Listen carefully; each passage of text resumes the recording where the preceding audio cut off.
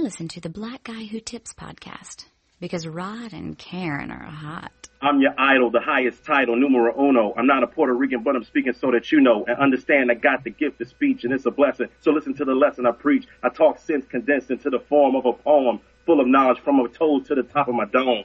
Hey, welcome to the Black Guy Who Tips podcast. Your host, Rod and Karen. We're in the house on a Sunday morning. NFL Sunday morning.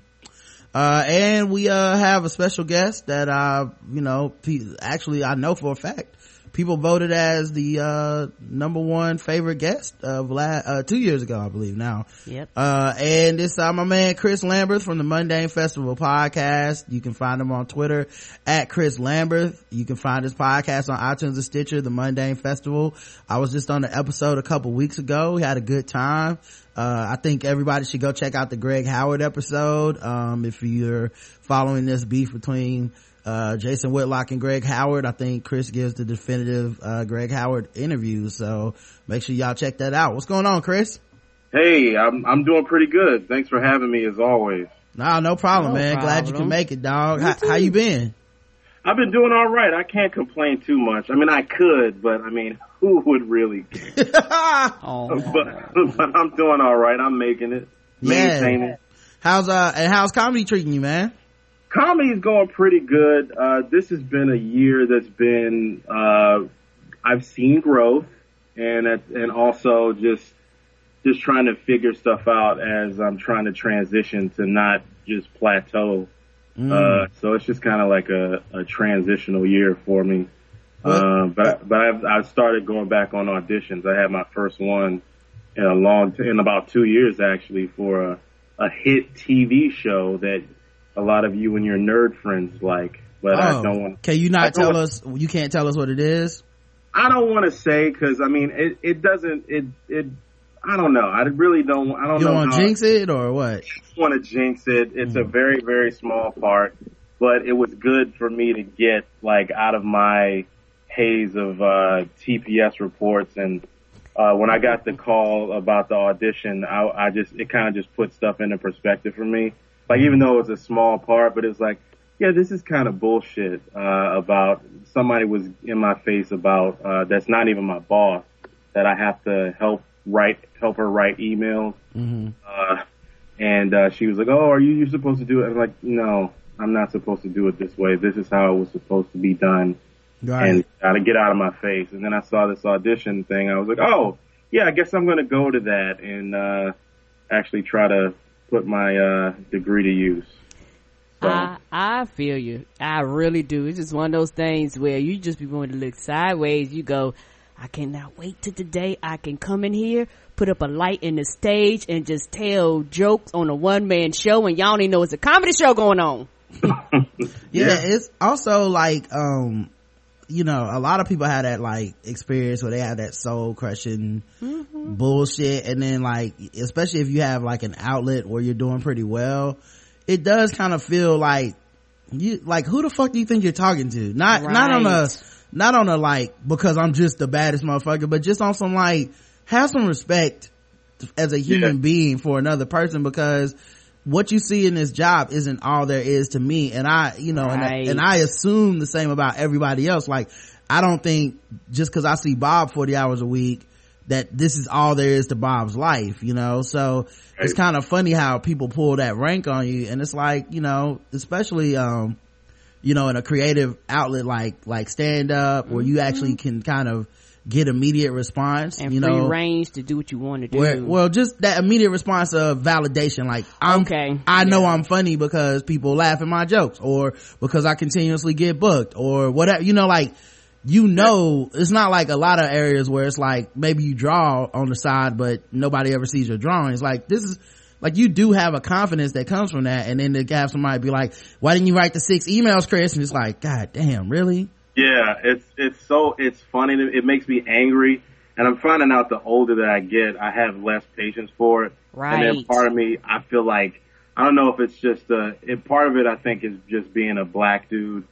And Karen, I know, like, on your part, probably being a black woman, if you show any type of attitude, or you show any type of, not even attitude, just confidence and self-respect. Right. Any form of aggression. And aggression can be just going against the grain or not agreeing. It's almost like you have to mentally say, it's almost like you almost have to, have tact to what you're saying. You can't, you know, cause just in general, black folks in general, most of us just flat tell you how we feel and keep it going, and depending on what it is, really not give a fuck about your feelings.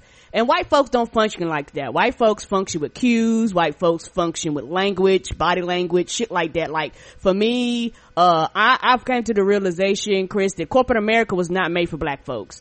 Because most black folks that go into corporate America, unless you have somebody else that already know the white folks code and language and how they function, you have a very, very hard time. You'll come in telling people what you think, and all of a sudden you're blunt. All of a sudden you're the problem. All of a sudden you're constantly going down to HR, and you don't know why. That's because a lot of times they've given you little hidden clues that you missed. Like when Judy slanted her eyes at you sideways, that meant something. When so-and-so sighed, that meant something. You know, when they use a certain language that, but if you don't know, you're going in like, what the fuck wrong with them? And they're going in like, what the fuck wrong with you? And because it's their culture, they'll get you fired, and you want to know why you got fired. Yeah. I mean, I just started to like kind of, cause I'm at work, and I've been at the same place for about 8 years, knock on wood. And, you know, it's a blessing to have a gig, but even at the same time, that's not guaranteed. A steady paycheck from a corporate America isn't always guaranteed, just like being in any type of show business or going into business for yourself.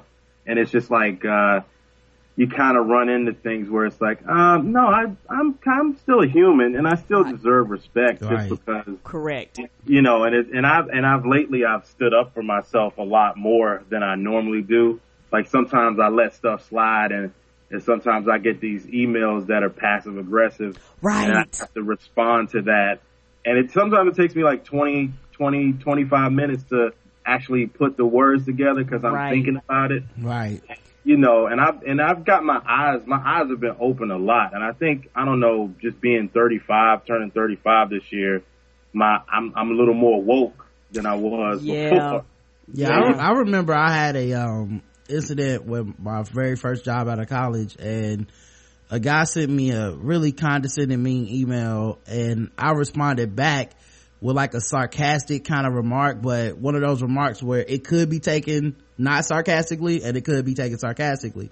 So they were like, yeah, you can't be writing emails like this, blah blah blah. And I was like, well, you know, I just meant it the literal way, not the sarcastic way. And they're just like, well, still, you know, this person got offended, or I got offended, or whatever, right? So this was, you know, my first year at this company. I worked there for like another 8 or maybe even 10 years. And I remember I got to see my my folder for my personnel file one time, and it was because I had a different manager who was pretty cool with me, and he was like, man, this manager Brian, he must have been a dick. And I was like, why you say that? And he's like, well, there's a note from your personnel file about an email from like 10 years ago. So, you know, that little bit of like standing up for myself was like check marked as problematic Negro for the next 10 years of my career. Right. Who knows what all that shit, you know, how that affected my career path. And this is a dude that was he was a short white dude that was kind of, you know, those overcompensating short guys. Yeah. He was one of those guys, and, he was like one of those people that he never would say anything to me in person. Right. So he was just kind of like a huge coward about the whole ordeal. Even when he was my manager, he's kind of scared of me. Right. But I never gave him reason to be scared of me. I'm not a person that's violent. I'm not a person that is belligerent. I don't go into the office cursing and acting wild, but it was just kind of amazing how cavalierly he sidetracked my career because he got offended over a fucking email. Yeah. Right. So, cause I had not to be all too officey, but I had a meeting about, 2 or 3 weeks ago, about a month ago. And it was me, this other woman that works like in tandem with me, but not really directly with me. And the two of our managers, and she tried to say something about like one of my cases or my block of business. And I said, well, hold on. Like, you just talk about your stuff and I'll talk about mine. Right. I said, just focus on your stuff. Like, and then when it was my turn, and I made a statement that both of the managers agreed with, and she ain't been the same ever since. Right. Yeah. She ain't been the same towards me because it's like this elitist attitude. And it was like, oh, Chris, you spoke up. And then, she ain't been the same. And that was like Thursday. That was the same person trying to get in my business about something that my manager already approved of. And then when I got that email, I was like, oh yeah, I do other stuff. Like I knew that I do, I'm a performer, whatever, but it's like, oh yeah, there's this thing outside of work that's more important to me, that I can, I can still do. Right. And I've came to the conclusion that for a lot of people, corporate America is their life. But when corporate America is not your life, the little ins and outs and tic-tac, it's shit that folks be stressed out about. I don't even worry about. It's like, they be like, I'm like, it'll get done when it get done, within the time. If they want anything extra, they better offer overtime, because if not, I'm going home. I don't work for free, so I'm really, really laid back about it. That's because this is not my life. Yeah, it's kind of funny though, because, I think also the racial aspect of it is so prevalent, and it's hard to, to balance out, man. I talked to Justin about this, and I think I might have talked about it. I talked about it with Chris from the Insanity Check when we did the Nerd Off, but I recently got into a situation with my friends, my white friends, on our email list where, I got completely disrespected over like, basically put it this way, Lamar Odom OD'd, and then somebody dropped this rant about how he was pathetic and all this shit, and so I responded back like, that's cold-blooded. How do you know people on the email list don't have family who struggle with addiction issues, or maybe even themselves, and you're just throwing out this really like drug addiction, pathetic, he's weak, he's all this shit. And so then he like doubles down on it, and so I'm like, okay, well, for the record, my uncle slash cousin, black families, he OD'd, and he had drug issues and he died early, like it's serious to me, like it's not a joke. And I was like, basically, like, you're still being an asshole about it, fuck you. And so then he was like, fuck you, you just want to stir shit up because, and I had a cousin that had ALS and he died and of disease, and that's a real death. Like, there's some type of hierarchy of how the fuck people die or something.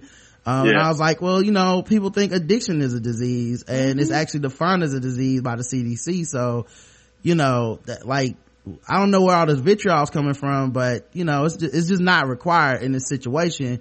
And then he's like, yeah, I know your quote unquote job, like in quotes, is to stir shit up. And I'm like, hold up. You're the person, like, this dude that sat me down before, told me how he respected me going into business for myself, told me how, what I was doing was so, like, kind of unprecedented and brave and different, compared to the paths that most people take, all this shit. And now you don't got a real job, basically. You're, what I'm saying, like, what you do is not respectable or whatever. So, and this is the part where I got petty, and maybe this is over the line. Actually, it is over the line, but I don't give a fuck anymore. So I was like, oh, I don't have a job. Okay, cool. I could just take the contents of this email, your government name, and you wouldn't have a job, and your whole life would be fucked up in 24 hours. And that was just like a warning shot. And he hit me with the like, oh, I doubt that, or something. I was like, oh, okay. So I took a picture of the email, but cut his name and shit out so that nobody would know who it was from, and just posted it on my Facebook page and my Twitter for about 40 minutes. And then he was like, can you take that down, man? You being a real asshole right now, da da da da. And I was like, I'll take it down when you apologize. And now the part that pissed me off is there's like 20 people on this list, probably all of them white except for my man Chris, and they didn't say shit when he was insulting me, when he was talking about my job, when he was talking about my dead uncle and shit. But then now they were like, man, this is really a violation of the email list. Okay, guys, you just need to take that down and all this shit. And I'm like, fuck y'all didn't say shit the whole time, so don't say shit now, right? Because I was mad. And I remember like I was like, apologize and I'll take it down. And I actually took it down before he apologized, but he did apologize. He apologized a couple times. But the point being, the respect line was so easy to cross because I disagree with him. You know what I'm saying? Like, I stood up and was just like, yo, I disagree with this. This is fucked up. You shouldn't be saying shit like this. I have family members that have gone through these problems. And it was immediately like, you don't got a real job. You know what I'm saying? Like, completely just like that. And it's like, that level of distrust is gonna always be there because you are one fucking disagreement away from go get my shine box. You know what I mean? Just because you're black. So, and it really didn't surprise me that they wrapped their arms around the white dude. Like, come on, guys, it's time. It's like, what? Yeah, it's then you just see people's true colors when stuff like that comes out. And I mean, I've had family that has addiction and struggle with it.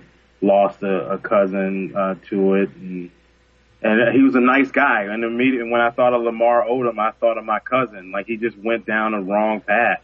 Right. And like, it's like Lamar Odom, everybody says the consensus, he's a nice dude. Yeah, he had problems and shit from like real life that people haven't, like, people look at money like it insulates you, but money doesn't stop somebody from being a human being. Like, it doesn't stop the demons that you have in your life from getting you. If you're, his father was a drug addict, I believe. I know he had a daughter die from sudden infant death syndrome in the last couple years. Like, his best friend OD'd. Like, people just think, well, you have money, therefore you should not have problems. And then they let that empathy just slide, And like I said, once you go into this tailspin where now he's become emblematic of all the different kinds of addicts and shit, it's like, hold up, man. Like, where's the empathy? Where's the humanity? Like, I can't be friends with somebody like that. So yeah, but the point being, it was very interesting how quick it went from, oh, we disagree, to you ain't got a real job, all you do is stir shit up, you're, like that type of like quick, like, wow, that there was no in between on this, How did the audition go, by the way? Did you feel strong about it? Do you like, was it a part where it was like you knew it was gonna be all the brothers down there? Was it colorblind? How'd that go? It was basically, I didn't have any lines, so it would just react. And it reminded me of, like, I was thinking about, like, just being in grad school and theater school, reacting to shit that's not there. And so the first time I did it, cause I was like, oh, well, maybe I'll just use the space. She's filming me on the camera. And she's like, she said, could you just stay in that place right there? Just stay in one place and react. And I was like, oh, okay. So I laughed, and she did a couple takes, and then, I went to the movies, and that was it. So it was a good way to spend a day off. It just made me, and I just said, oh, I guess I'm not going to work tomorrow. I'm going to go to this audition, and it was something that, like, a couple years ago, I got a chance to, like, I guess, audition or interview for, I think I may have told you guys this before, the Katie Couric show, to be like a warm-up comedian or whatever. And it didn't work out, but that was another situation that was 2 years ago where it was like, oh yeah, you do this thing, and the TPS reports, it shouldn't be your whole life. And now this part though, was it like, we need a black guy to do this, or was it just like, we just need a guy? We just need a guy that's okay. I was just trying to see if it was like the Hollywood Shuffle waiting room scene. Oh, not yet. I just want, you know what kind of fame I want? I want the Don Lemon fame to where I could almost cross over and decide, like, where the decision has to be made. Like, are you gonna fucking do this, or are you just gonna stay on this route? Like, I could do, like, I'm digging myself into a hole here, but I want to get to that position to where like, oh, you got the chance to do this or you could not. Yeah, I don't know, man, because if I see you in any articles doing that new black shit, man, I'm gonna disown the fuck out of you. You should. I will still be a silent donator to you. I'll be a more silent donator to your show because I have money to give. But Chris, you kind of got started, got a lot of support from, a lot of black podcasters and, the black Twitter and the black community, and you're gonna be like, I don't really see race, and I just really see support. I like to think of myself as post-racial, getting these post-racial paychecks. I wouldn't think like people would like if I ever got some type of notoriety, I think people would go back on my tweets and just see all of the rants about black quarterbacks, and they would know I'd be a fraud. Yeah, so. Well, I think you get it both ways though, because on the podcast, sometimes you refer to black Twitter like you're not part of it, and it's like, nigga, I know. It's like, nigga, you part of the black Twitter.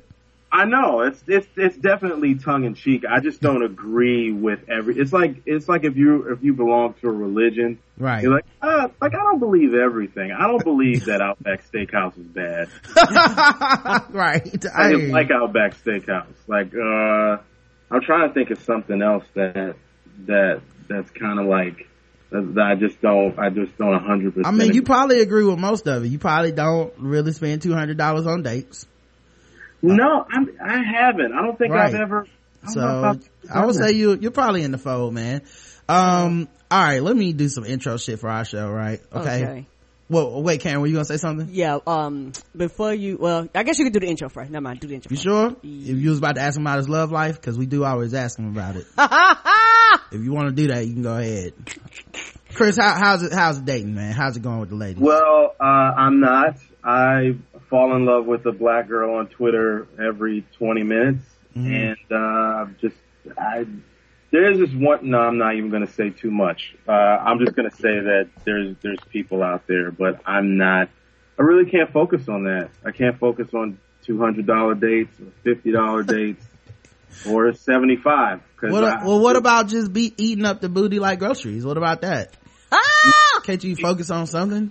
You gotta buy them groceries before you can. I don't think that wouldn't be good if you did that. So even with the comedy stuff, man, because I always hear comedians being like, when you're up on that stage, people like give you attention, and sometimes women might not actually approach you in other situations, might approach you because you just got off stage and you're doing a good job.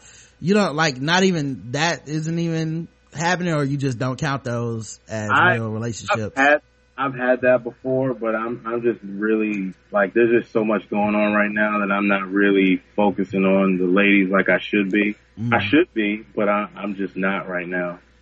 Maybe you're asexual, man. Maybe you just don't care. No, it's not true. He said I care a lot. Videos would beg to differ. I would just say that right now, like I'm focusing on me right now, so I could actually have something more, to have something to offer, So I'm just kind of like, I'm just trying to focus on me, trying to get my career, to a point where it's like, where it seems like it's been worth it. Well, first of all, you do have something to offer, man. Don't sell yourself short. Don't ever say that about yourself, man. You know what I mean. Like, as far as just like, just stuff? More stability. Yeah, but stuff, I mean, I'm not saying stuff doesn't matter, because stuff definitely matters, but stuff is just stuff, man. If you're gonna get out here and, work hard like that, like, working hard, being loyal, being trustworthy and shit is also part of things to offer. But I think people are at that point where it's like, well, I don't have 3 cars, or I don't have a house, or I don't have, like, you just concentrate on what you don't have, but it doesn't mean you're not a good partner. And a lot of times I feel like we're at that age where people feel like they should already have everything, but part of a relationship is building shit together. That's true. You're absolutely right. I mean, I just think for me right now, like I'm really I really gotta set things in motion to be where I want to be. Just like last week, just kind of put things into even more perspective for me, just trying to, set things in motion so I can eventually leave the gig that I'm at. And, so it's just, yeah. I mean, I guess it entails a lot of sacrifice and. Well, I know society puts pressure, especially on men, to have shit. Yeah. Right. You know, it's just like a lot of pressure to be like, well, you gotta have this, or what are you bringing to a relationship? You ain't got this kind of job, you ain't got, you know, and it's like a lot of pressure that we internalize and don't talk about. But true, you know, I don't think we should let that stop us from getting out there, despite what Black Twitter says. Right. Because you're right. You know, yeah, don't listen to them niggas, because them the same niggas that will tell you that and will sure enough go and date the girl at the Bojangles, the Popeyes, and KFC and keep it pushing. You know, a lot of times people just try to pretend, because most adults are very understanding about people's situations, to where they go, okay, I understand you ain't got the such a job, but it don't mean you're worthless. Yeah, there's a person in a worse quote unquote financial situation than you that's got, you know, that's got a lot of, you know, attention. So you can't let that fault you, bruh. Oh yeah, and I think it's just a lot of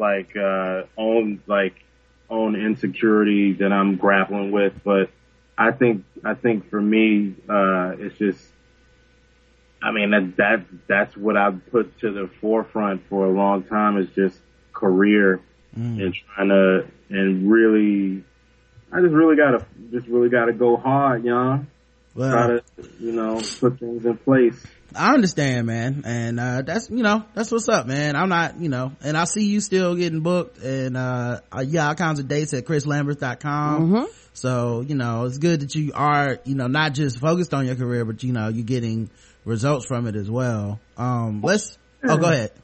Oh yeah, it was just like, this year has just been really eye-opening for me. Like I've seen things that I want, like the short term and the long term goals, and it's just trying to like attack those. And at the same time, like what's important for my craft is that other side, is to live a life worth commenting on, and that'll feed the artistic pursuits too. So it's just a balance, and that's kind of where I'm at right now. This has just been an interesting, hard, beautiful year, Rod. And you've gotten some good guests on the podcast too. Yeah, you know, I really this year has been good with the podcast too. I've just been having fun talking to people and just trying to expand more. It's easier in my social, what the hell do you say it? My colleagues, it's easy to get them to sit down and talk, but I just wanted to try to reach out to different people. And well, the Greg Howard interview is great. You've had Andrew Short's been on.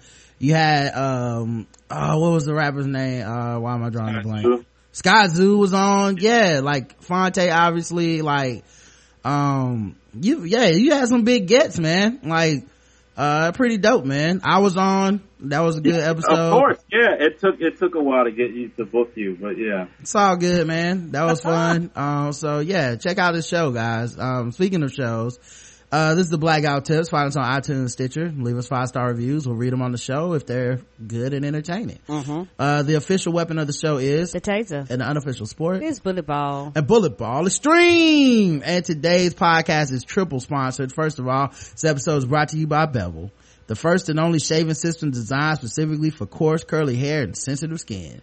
Step up your shave game and say goodbye to razor bumps. Go check out getbevel.com today and use code TBGWT, and you can get 20% off of your first month at getbevel.com. That's GETBEVEL.com. Also, it is brought to you by Shadow Dog Productions. It's Halloween time. Not only does this mark the beginning of the junk food holidays, is also an opportunity for you to get the crap scared out of you by creepy audio plays. They've got the scary what? No, you can't say that, Karen. What? Are you serious? We're in the middle of selling something. We got the scary audio play album, All Your Nightmares, ready for you on iTunes. Check us out. All Your Nightmares on iTunes. Just search it out, and you can also search for Jenna Simon, Jenna Simon, or John Foutz, Foutz. And if you really want to pick them up, leave them a review on iTunes, 5 stars of course, and let them know that you liked it, man. The cover for that is really scary. It is scary. Karen's a little punk. That's why she was saying she was scared to listen to it, but some of us like to be scared. Yes you do. Yes, and you can enjoy the product. I'm pretty sure if you are into that and that's your thing, have a ball. And we have a sexy sponsor. Let's get that. I woke up impatient and anxious, chasing dreams. Actually, I feel like I played that one before. Let's do this. Baby, when I look. All right, let me ask you guys a quick question. Are you getting enough? I bet you love to get more, right? Well, adamandeve.com wants to give you more with 10 free gifts. First, they give you a sexy little surprise for her. Secondly, a specially selected toy for him. And third, a little something that you both can enjoy. Plus, you'll get 6 full-length adult movies. On DVD even. And number 10, free shipping on your entire order.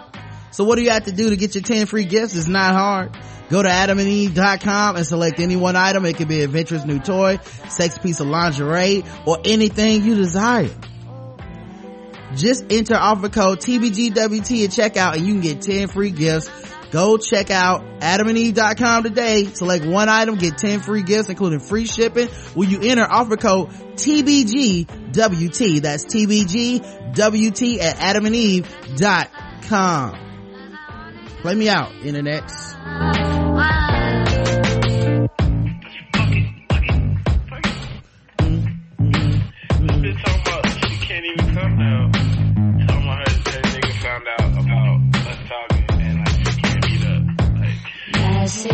Oh, so good, so good. Yes.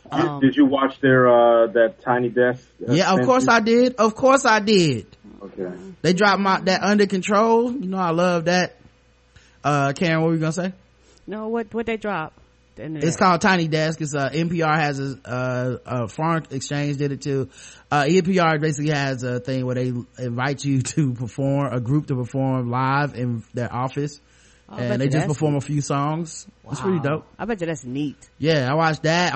Of course, Donald Glover covered that Tamia, I believe it was. Yeah. So Into You. That was good. So there's another good one named Leanne LaHavis.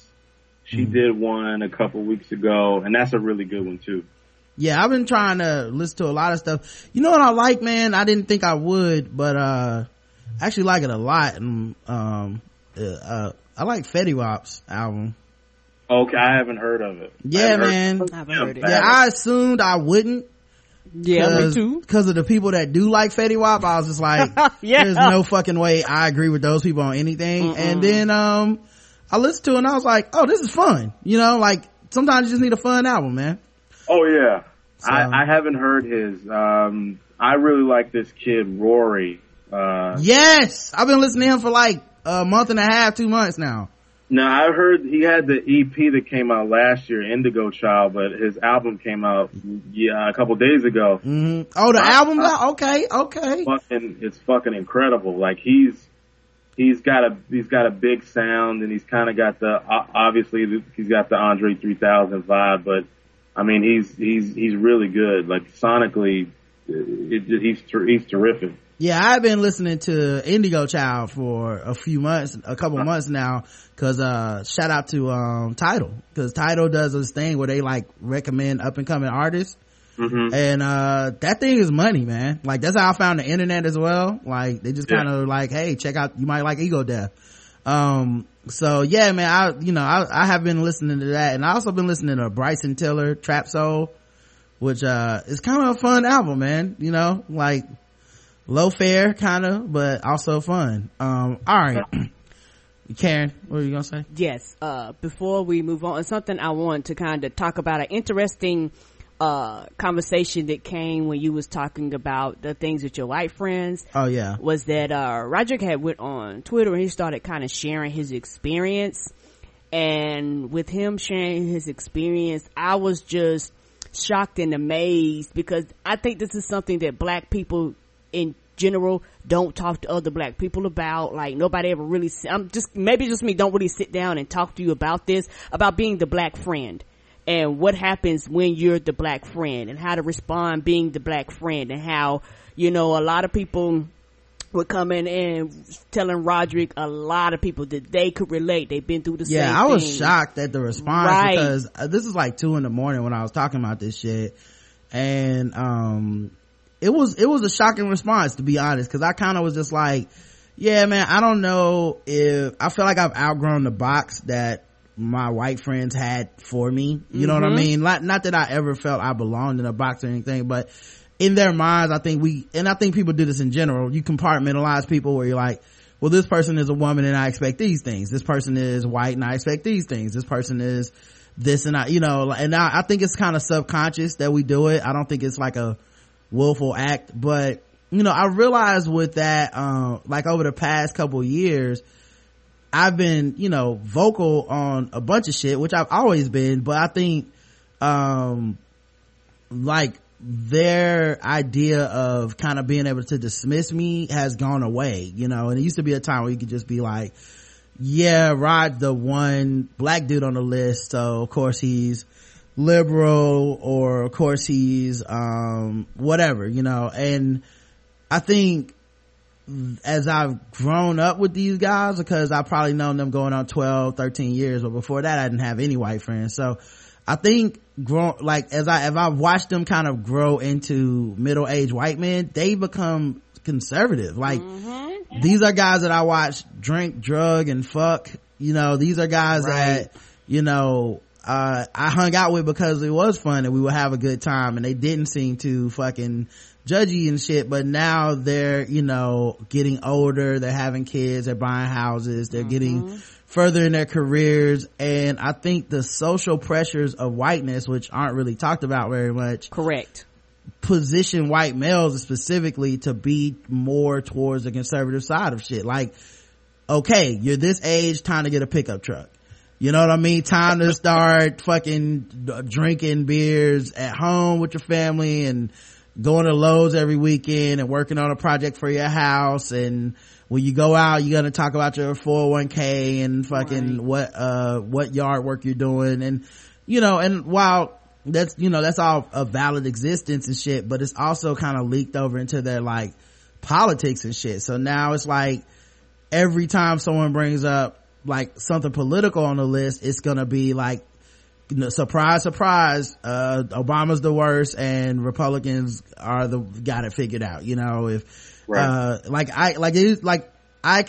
remember this year I said basically, like, it was after one of the crazy things Donald Trump said, being like, yo, I can't believe this dude's leading the Republican polls. I felt like we could all agree that that's crazy, you know what I mean? And I was like, we just can't have this guy as president. Like, if I had to order it, it'd probably be like Huckabee, Santorum, and then probably Trump as people I'm just like, fuck no, right? And now of course Ben Carson, who went crazier after I said this, but he, you know, these guys are like, well, anybody but Hillary. And I remember being like, but she's an actual politician compared to this, right? And they were like, yeah, well, we need somebody from outside the system, blah blah. I was like, wait, 6 years ago y'all said that was the reason y'all wouldn't vote for Obama, was because he was outside the system and didn't truly understand everything that was going on and blah blah blah. Where was his experience?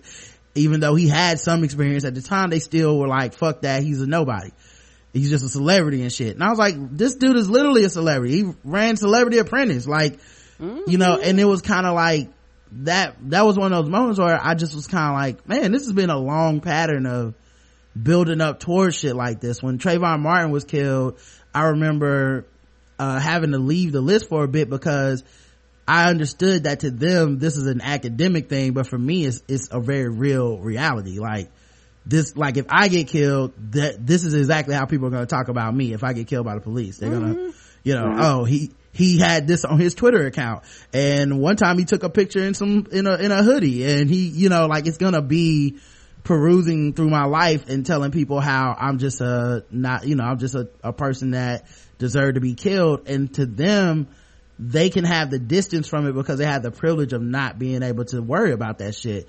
And I didn't tell them, like, you guys need to change. I just was like, just take me off the list because you guys will never understand.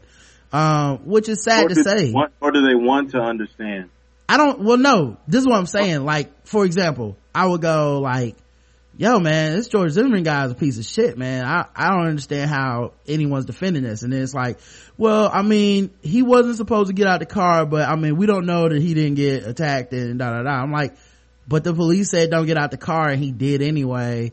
And, you know, this guy sounds to me like the guy's a chicken shit, pulled a gun, stalked a kid, killed an innocent kid who was supposed to be in that neighborhood. Well, he was stopping looking at houses, and he had a hoodie on.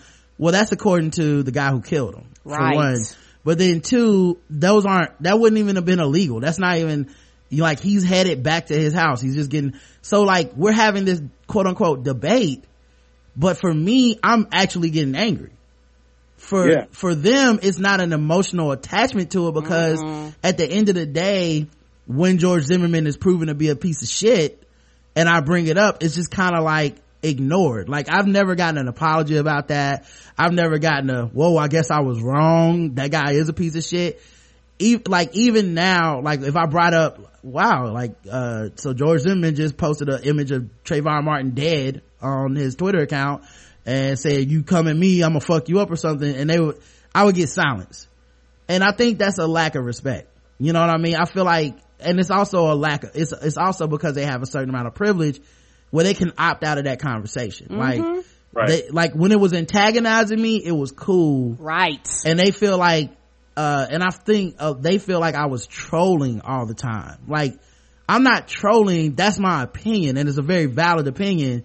But to them, it's like, oh, talking about race, trolling. You know what I mean? So I think a lot of that adds up. And I think the more offensive part was, even my well-meaning white friends are silent on shit like this. And that was the part that so many people related to on Twitter. It wasn't cause we already know people that are racist or problematic or have antagonizing opinions. Like, everybody knows those people. Like, they're on your Facebook feed. But I don't have the intimate relationship with them that my other friends have, and it's like this bond of whiteness. Like, right, yeah, this guy might say racist shit on his Facebook page, or he might say fucked up shit, but it's not directly about me. So if he has a problem with Mexicans and he wants to talk shit about them, I'm not Mexican, so I'm okay with it. And while he's not my friend, as you know, me, Rod, he's not my friend on Facebook, and I don't go down his house and I don't kick it with him, my other friends do.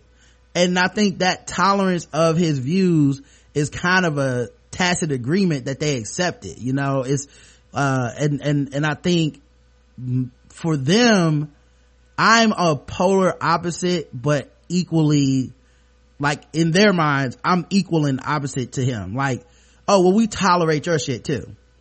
So we tolerate you thinking Black Lives Matter. We tolerate you thinking that shit is racist to say certain shit about people. We tolerate your views on marriage equality. And I don't know, just like that exchange about, you know, my uncle and about, the entire thing just kind of made me feel like, oh, I'm not valued here. You know what I mean? And then, like, the other thing was that night, like, we normally go out, right, every week. So then the day we were supposed to go out, nothing. I didn't get no crickets, no emails, no nothing, no text. I'm assuming they still went out, but they were just kind of like, oh, let's just take him off the list for a while. Right. Let's just, you know, we'll come back next week and we'll invite him and it'll be okay then. Nope. But let's just let this calm down. No more. Say that again, Chris. Wouldn't fuck with him no more. That was exactly my reaction to it. I don't even think they realize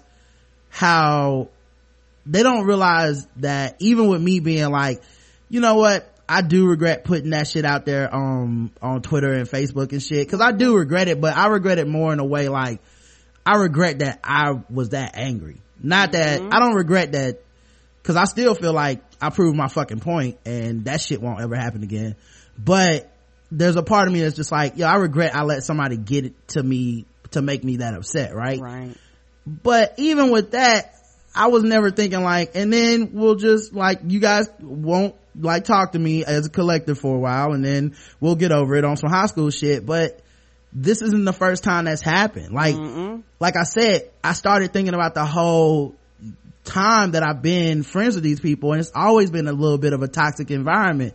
You know, they used to be friends with a dude that was straight up racist, like, and I called him out on it because, you know, I'm just not that, I'm not the black friend who goes, hey guys, if you guys want to say the N-word, it's cool. Like, I'm not that guy. I'm the opposite of that guy. I'm the guy that's like, what you mean by thug? You know, I'm that guy. So this one dude, you know, he used to drop the, like, talk about the NBA, and he'd be like, yeah, you know, these thugs out there fighting. And I'm like, hold up, don't you like hockey? Come on, like now. You know, like, don't you sell houses too? Because he was a real estate person. Like, don't you sell houses to NBA players? Are they thugs too? Like, you know. And so I called him out on that shit, and people thought it was like a kind of a running joke, like, oh, Rod thinks that dude's racist. I'm like, nah, I do think he's racist. It might be funny because I'm a funny person, but I'm not joking about him being racist. So they go out with him, and like, whenever they go out with him, I don't come out, right? Because I'm just like, I don't want to be around that dude. So they go out with him one weekend, and he gets into it with somebody at a bar, and it was a black person he got into it, and he called her a nigger bitch or something like that. Oh, right. I wasn't there, which you can probably obviously tell. They were like, and so they tell me this story one time, it like kind of hush hush for a couple weeks, and they tell me the story, or I overhear the story or something. I'm like, what the fuck? Like, y'all were cool with that? And it was like, well, police came, they almost arrested the girl, then we told them, or people told him that it was him that started, and then he talked shit to the cops, and the cops was black, and he said racist shit to them. And I was like, I told y'all motherfuckers that dude was racist. And even in that moment, a couple people were like, well, you know, he was drunk, and you know, it was, and I was just like, oh, y'all, like, this is actually part of your world that you've accepted. Like, my friend's just gonna be racist, but I don't want to think about it, I don't want to talk about it, which kind of invalidates my existence, right? So we've had, like I said, we had issues in the past before, but it's part of a pattern, and it's very slow, and it grew to a point where I was like, oh, this is actually a toxic environment for me. Like, now every time I'm interacting with y'all, I'm the guy who's out on a limb. And what happens is, because of the social pressures of whiteness, the guys who agree with me always come to me individually. They always come to me like either in person, or, you know, like a message privately, or text, or something where the other guys can't see, so they can be like, man, isn't it fucked up what they said today? That's like, yo, you're on the email thread too, you're at the, you know, you come to eat with us too, you can say this in front of them.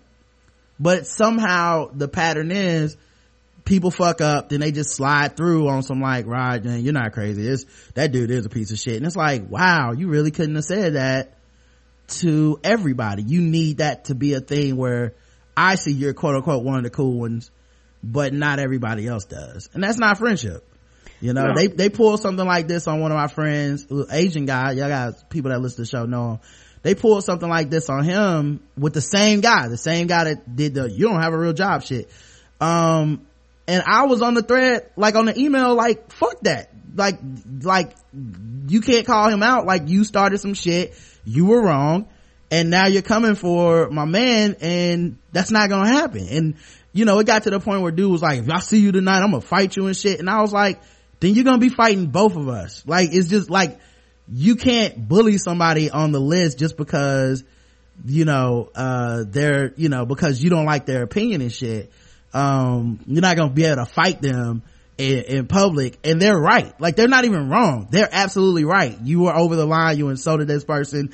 When they said something back, you want to act like it's fighting words. Well, then fuck it, let's fight, you know. And I could never see anybody else doing that in that situation. They would just be like, let me be quiet and not say shit. And I don't think I can be friends with somebody like that. Right. And I guess for me, I've just been kind of on the backside, you know, looking in. And the thing about the quote unquote black friend, when you ask white people, and this is why a lot of white people don't understand why black people get offended when you say I have white friends, because we go, okay, if you have a white friend, have they met your family? Have they met your friends? Have they met your grandma? Do you friend them on Facebook? Do you follow them on any social media? Have you went out to eat with them? Have y'all had any real conversations about race and religion? If not, that is not your friend. And I guarantee, or even, you know what though, Karen, I've had conversations with them, but one of the things I notice is they don't take what I say in. Right. It's almost like entertainment, because I'll have to start over at the same spot with them every time. Like, we've had this conversation about minimum wage and wage equality for years at this point.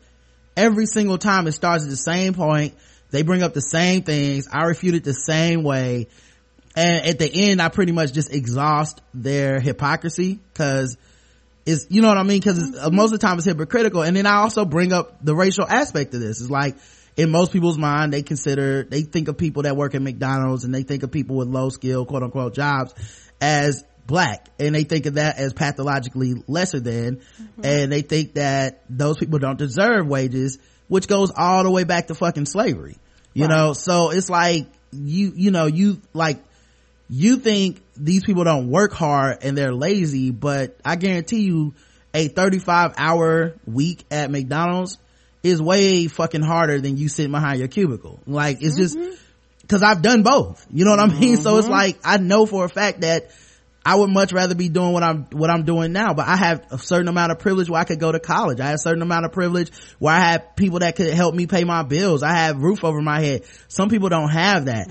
Even when McDonald's leaked out their what do you call it? Their budget for their employees and how they were to make a living on McDonald's wages. Part of the budget was to have a second job. Right. You know, so we're talking about people that work 2 and 3 jobs to make ends meet and calling them lazy. Tell me what's not pathologically racist about that. It's not like there's no, like just because society has kissed your ass as a middle class white person to make you think that you're the salt of the earth and the best type of person and the only hardworking industrious person, and everybody else is a leech, and the only people that deserve money are the rich people and you. Like, you bought into that. But being black in America, my experience is more likely to intertwine with people in poverty, people on government assistance, and people that are middle class, and people that might have some money. So I get all these, like the entire diaspora, and it's not the people that are like the people that have been on government assistance have been in my family, and I've watched them get off of it. You know what I mean? Like, I've seen generational progress build just in my lifetime. You know, so, but they don't have that necessarily same experience. And if they do have the same experience, instead of going, wow, it must be even fucking worse when people are racist against you, they go, well, hey, my parents were poor, so that makes me the same as, I mean, that means I understand completely what it's like to be black and poor. No. So that, like, it's that kind of shit that I think, like I said, I've had these conversations. It's not even about the conversations or not, but it's the results of the conversations that keep me from being like, I want this person to come down my house. Right, because it's one of them things where it's, the conversation is on repeat, which means when we initially have the conversation, there was no open-minded, you weren't open-minded, you weren't open to receive, you just wanted to go through the motions with me.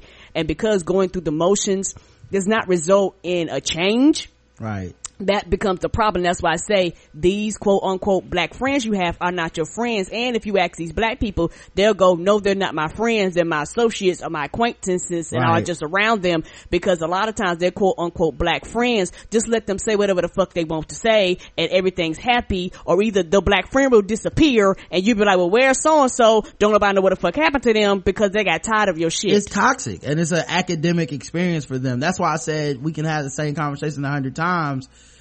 Even with them being proven wrong, they never accept that they're wrong, because it's like that privilege of whiteness won't allow them to be like, oh, this black dude actually proved my argument wrong, my emotional argument that people are lazy if they don't get certain results out of life. Like they proved that wrong. I can't accept that though. So let's have the conversation for the 50th time, you know? And it's, like I said, it was a slow realization for me, where it's just like, this was just one of those moments where I felt like the end of Sixth Sense, where I was just like, oh, wait a minute, these white people have always been dead.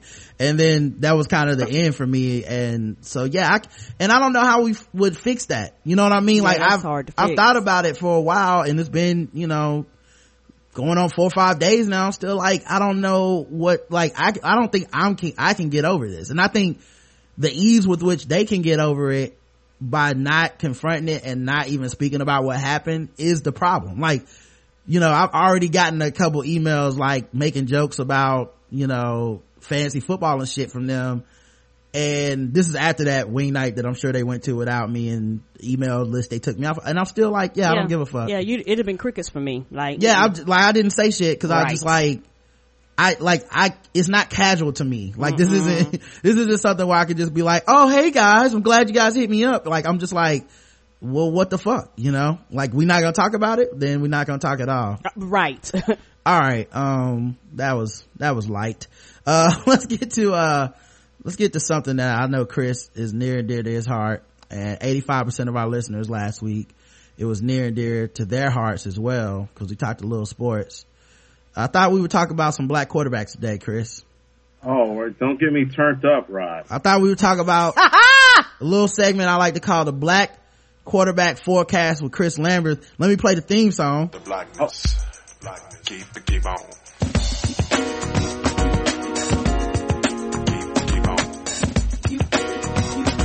The blackness, keep on. Keep on.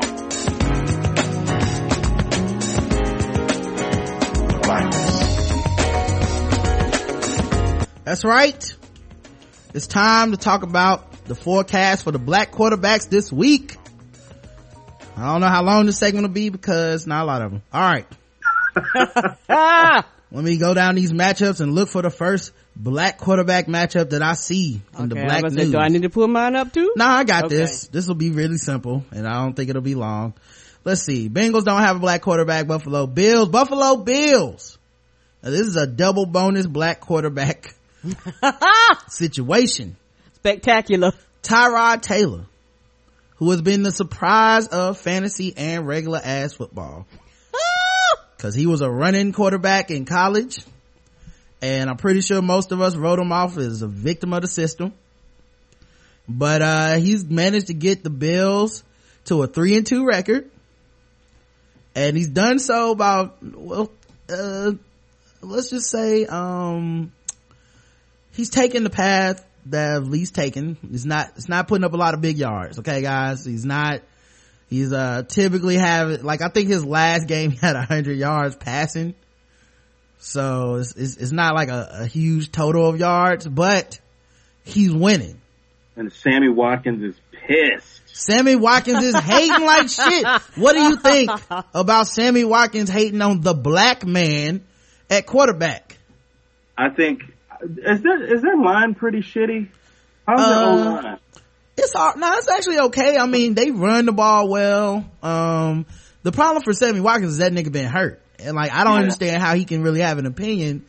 They played 5 games, 3 of them he's played in, and I want to say in 2 of them he got hurt or something like that. He only had 1 game with Tyrod Taylor where Tyrod was like, yeah, I can't get you the ball.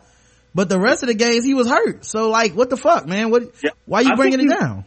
I think he was complaining last year, just listening to people talk about it. I think last year he started complaining, and then this year just he complained a little more. But I mean, EJ Manuel is supposed to be starting, and I don't know how good that's going to go for him. Okay. But, so that's the double. Yeah, that's why I said the double blackness on this one. So Tyrod Taylor might not play because he has a sprained MCL. You know, He has a knee, as Mike Felder would say. And that means we might see the return of stereotypically or actually anti-stereotypical EJ Manuel, black quarterback who can't run. Yeah. Uh-oh. Yeah. Speaking of Felder, I was trying to speak my case for EJ Manuel, and Felder was like, Chris, he sucks. Yeah. It just sucks. I'm not an EJ Manuel fan either, but I am a black quarterback fan, man. What are you looking forward to? Buffalo Bills, Cincinnati. You think EJ Manuel can step up? I hope so. I hope he realizes now. Maybe he's been awakened by being benched. That maybe he's got something to prove, and maybe he shows that this week against the Bengals team. That are they undefeated still? Yeah. Maybe he gives them some trouble, and maybe Mario Williams helps him out on the other end. I say throw it to Sammy Watkins every time. That's the best way to get. That's the best way to get in his good graces. Right. Let's see. Bears play the Lions. No black quarterbacks there. Denver Broncos play Cleveland Browns. No black quarterbacks there. Although Johnny Manziel. Yeah, he's been in trouble. So I mean, he's I call him the Shia LaBeouf of the NFL because oh Lord. Because like and a lot of people, you know, there's good reason to not like Shia LaBeouf, but I'm gonna stick with him even though he was rapping. He stole somebody's raps last summer or something, and he was rapping them like they were his own. But Johnny, you know, he got pulled over. He got pulled over Monday. Mm-hmm. He was arguing with his girl on the side of the road. Yeah. And I want to say it was Saturday actually, and they or Friday maybe, and they said it came out Friday, but I think earlier in the week it happened, and him and his girl was arguing. They pulled over to the side of the road. She had a bruise on her arm, and they said because she was trying to get out the car while the car was moving on the highway. And Johnny had 2 drinks, and she was inebriated. So he did drink? Cause I heard he wasn't drinking that night. So he was drinking? They said he had 2 drinks. Shit. Yeah.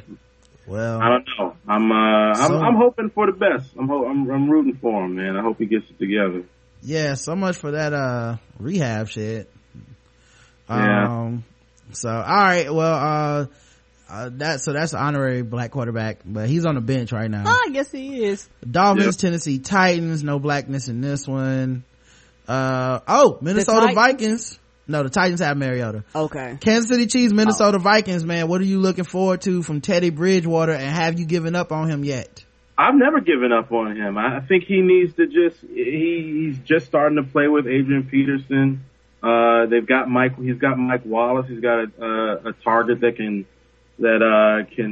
is a deep threat. So I'm hoping that he just keeps evolving into a solid QB, you know. That's all you can hope for. I can't lie, man. I'm kind of giving up on Teddy.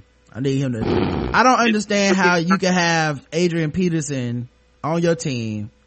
That means the defense puts 37 people in the box, and you don't have fucking 400 yards every day. Like it's like that's nothing but one-on-one matchups on the edge for this dude every single game, and he be coming out of games with like 115 yards, 200 yards, 175 yards. Like, why don't you just have fucking 300-yard days every week? Did you see that run Adrian Peterson had about 2 or 3 weeks ago? Yeah. I made him my number 1 pick in both the fantasy leagues. I had the number 1 pick, took him, no questions asked. The anger he has to have from not playing, from not being able to beat his kids. Oh, like that, like for the last like year, he hasn't been able to put a hand on his kids. You know, they probably call him Adrian now. Like, you know, they don't do shit he says, and now dance around him and shit. He gets to take all that repressed rage out on the field every week. He's dumping the hell out that field. Picking up my Legos, Adrian. Right, and he's just like, oh, wait till I run into a defensive back this week. The way that he ran on that play is just, you know, that he really beat the shit out of his kid. Yes. Oh my God! Like, it was just so. I was like, oh my God. I don't even think he can help it. Hey Chris, I bet you after he finished a play or something like that, he probably ran into him and be like, pick up your damn Legos, boy! What? His touchdown celebrations is all him yelling at kids. Yes! Like, he get a touchdown and he be like, now go turn off that Nintendo! I know. I said go to bed, boy! Teddy Bridgewater's passing yards this season, 231, 153, 121, 269. So I need more of those 269s, dog. Who else does he have other than Wallace on the other Charles end? Johnson. He has that tight end. That's pretty good. It's like He Jared. doesn't have Jennings anymore, does he? Nah. Greg Jennings done. He was washed up when he got there. But anyway, I'm hopeful for him, but I'm kind of distancing myself from my black quarterback agenda with him because I can't afford to be hurt anymore. He's just kind of bland. It's just because he's kind of bland, like most quarterbacks are now. You can't really show your personality, so you just kind of have to be a robot. But he just seems like a chill dude, you know? Gotta get them stats up, man. Washington Redskins, New York Jets, the black quarterbacks in here are both on the bench. I really don't give a shit. I hope the Redskins lose. I thought, did you read that piece that, what's his name, Steinberg did on Washington Post? Yeah, where he interviewed Bomani Jones, friend of the show. It was like, why do you need Bomani? I don't think Bomani, quote unquote, had to defend himself, but it's like, why was there even an article about it?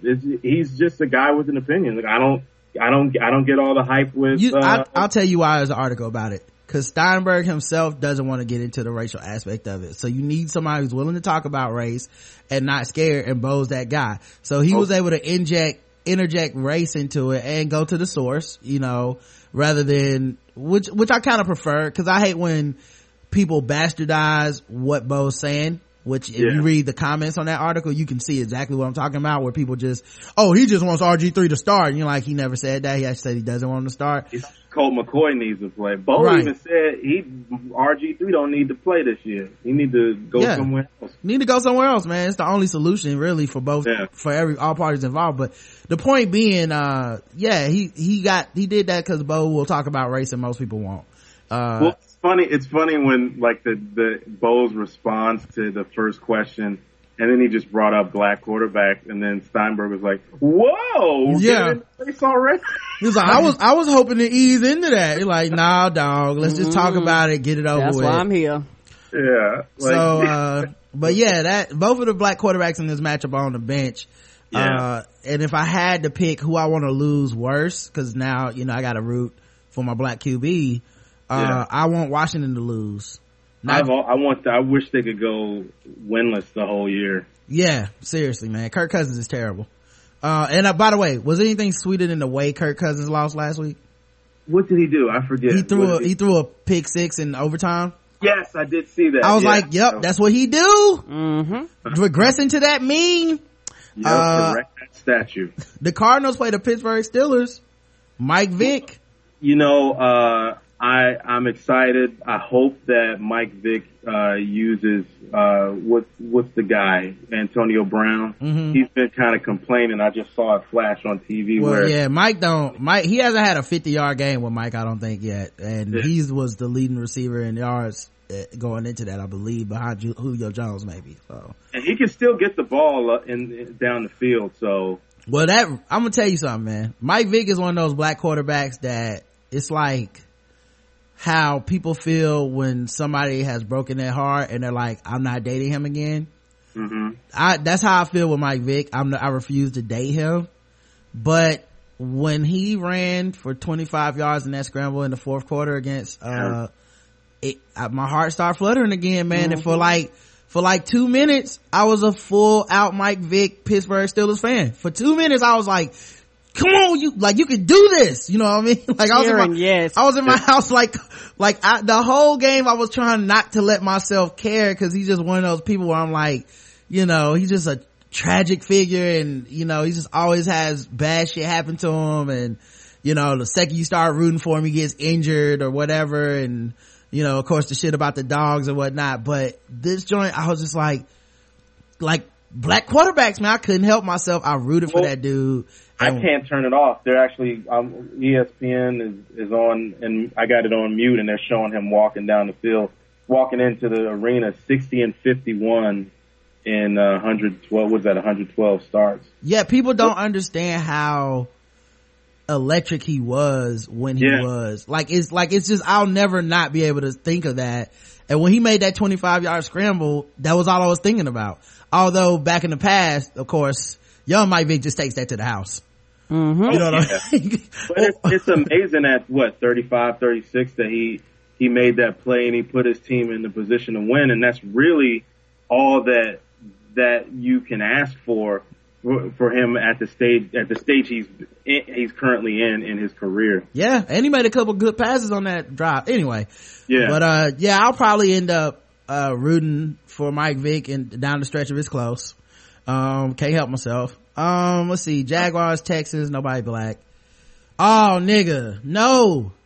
Panthers, Seahawks? Yeah. You know, this isn't that hard, man. I thought I was concerned about this when I first saw it, but earlier this morning I saw that Russell Wilson did a Bose commercial with Macklemore, and I said, let's go Panthers. Because that's good. If that was Cam Newton, it would be Big Crit or Kendrick Lamar. Now I'm a little worried about this matchup because the Seahawks are at home. And I don't know if the Panthers have ever beaten the Seahawks, but it's so hard to beat them at home. I don't think they have. No, I don't think they have. I need to go back and tell. I don't think they have. I think they lost to them in the playoffs. They may have beaten them in preseason, but that shit don't count. Right. That and the fact that a fire alarm was pulled in the Panthers hotel last night. Oh, I see y'all, Seattle. Oh, here we go. I had them waking up in the middle of the night. And the Seahawks need this win even worse than the Panthers because they're 2-3. So they got to get to 500 at some point, and the Panthers would only be 4-1. I don't know, man. I feel like they had them groupies pull that fire alarm. I see what's happening. I'll be rooting for Carolina, but I wouldn't be shocked if the Seahawks won this. Is all I'm saying.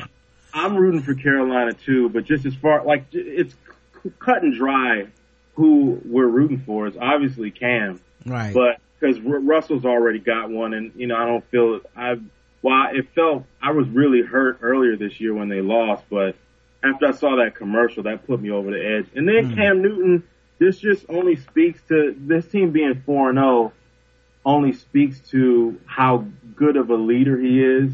I mean, we always question black quarterbacks' leadership always seem to get questioned.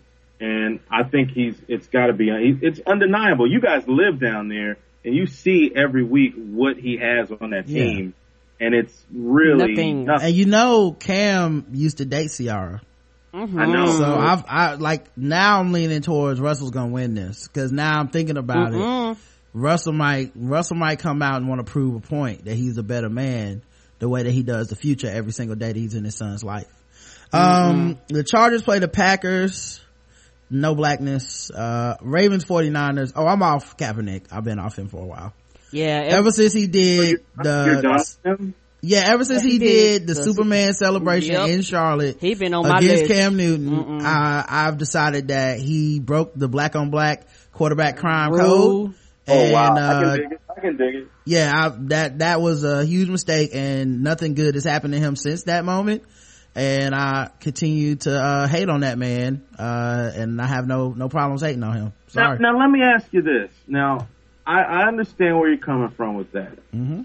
How do you guys feel about the Clay Matthews saying that? What did Clay Matthews say? You're not Russell Wilson? Would that, now, if that was did they say that? Would that be like all over social media if he was white? Probably. I don't know. Think so? I don't know, man. I don't care for Kaepernick anymore, so I didn't even take up the baton for that. I was just like, you aren't Russell Wilson. That's a good point, Clay. And then I just walked away. Tried it on. Yeah. I'm like Batman at the end of Batman Begins, he's like, I don't have to kill you, but I don't have to save you. It just flies off and lets that dude die. That's how I feel about Kaepernick. I don't want to give up on him so fast just in that regard. I just feel like, and just going back to when we were talking about work, when Geno Smith got hit, got his jaw broke, I was in a meeting at work and it just came up on Twitter and I was like, oh my God. And I was the only black person and it was the coworker. My boss was there and somebody just said, oh, he sucks. Oh. And I was just, and I got, talking about a black quarterback, like, I almost turned into the Incredible Hulk, and I was like, he doesn't have anybody. He doesn't have anybody on his team. He may not be great, but he doesn't deserve to get hit in the face. You don't hit the money. You don't hit the money. Like, right. I don't, That, like, you made an excellent point about that. It's not even about whether or not Geno's good, to be quite honest. I've never heard a white quarterback got his jaw broken in the locker room before. Yeah, nobody does that to Matthew Stafford. Yeah, you just don't hit the money. It's not even about, at this point it's a respect thing where it's not even about, he didn't give me my money for this, You just don't do that. It's just, there's a level of respect. Now, I don't know for sure that this guy didn't hit him because I don't think he consciously thought, he's black, I can hit him. Yeah. But I do think that he was like, who is this guy to tell me blah blah blah, and he would have never thought that with a white quarterback or a good quarterback, you know? Like, I think, because I do think if Geno was a better quarterback, he also wouldn't have got hit. Like, if he had been Donovan McNabb, that dude would have been like, well, no, that's fucking crazy. I won't even make it to my car if I do that shit, as opposed to Geno, who he knew he could take a shot at because he just hasn't had a definitive, outing as a quarterback as far as a season or consistency. So, that's all the black quarterback updates. All right, guys. So let me, play us out. Blackness.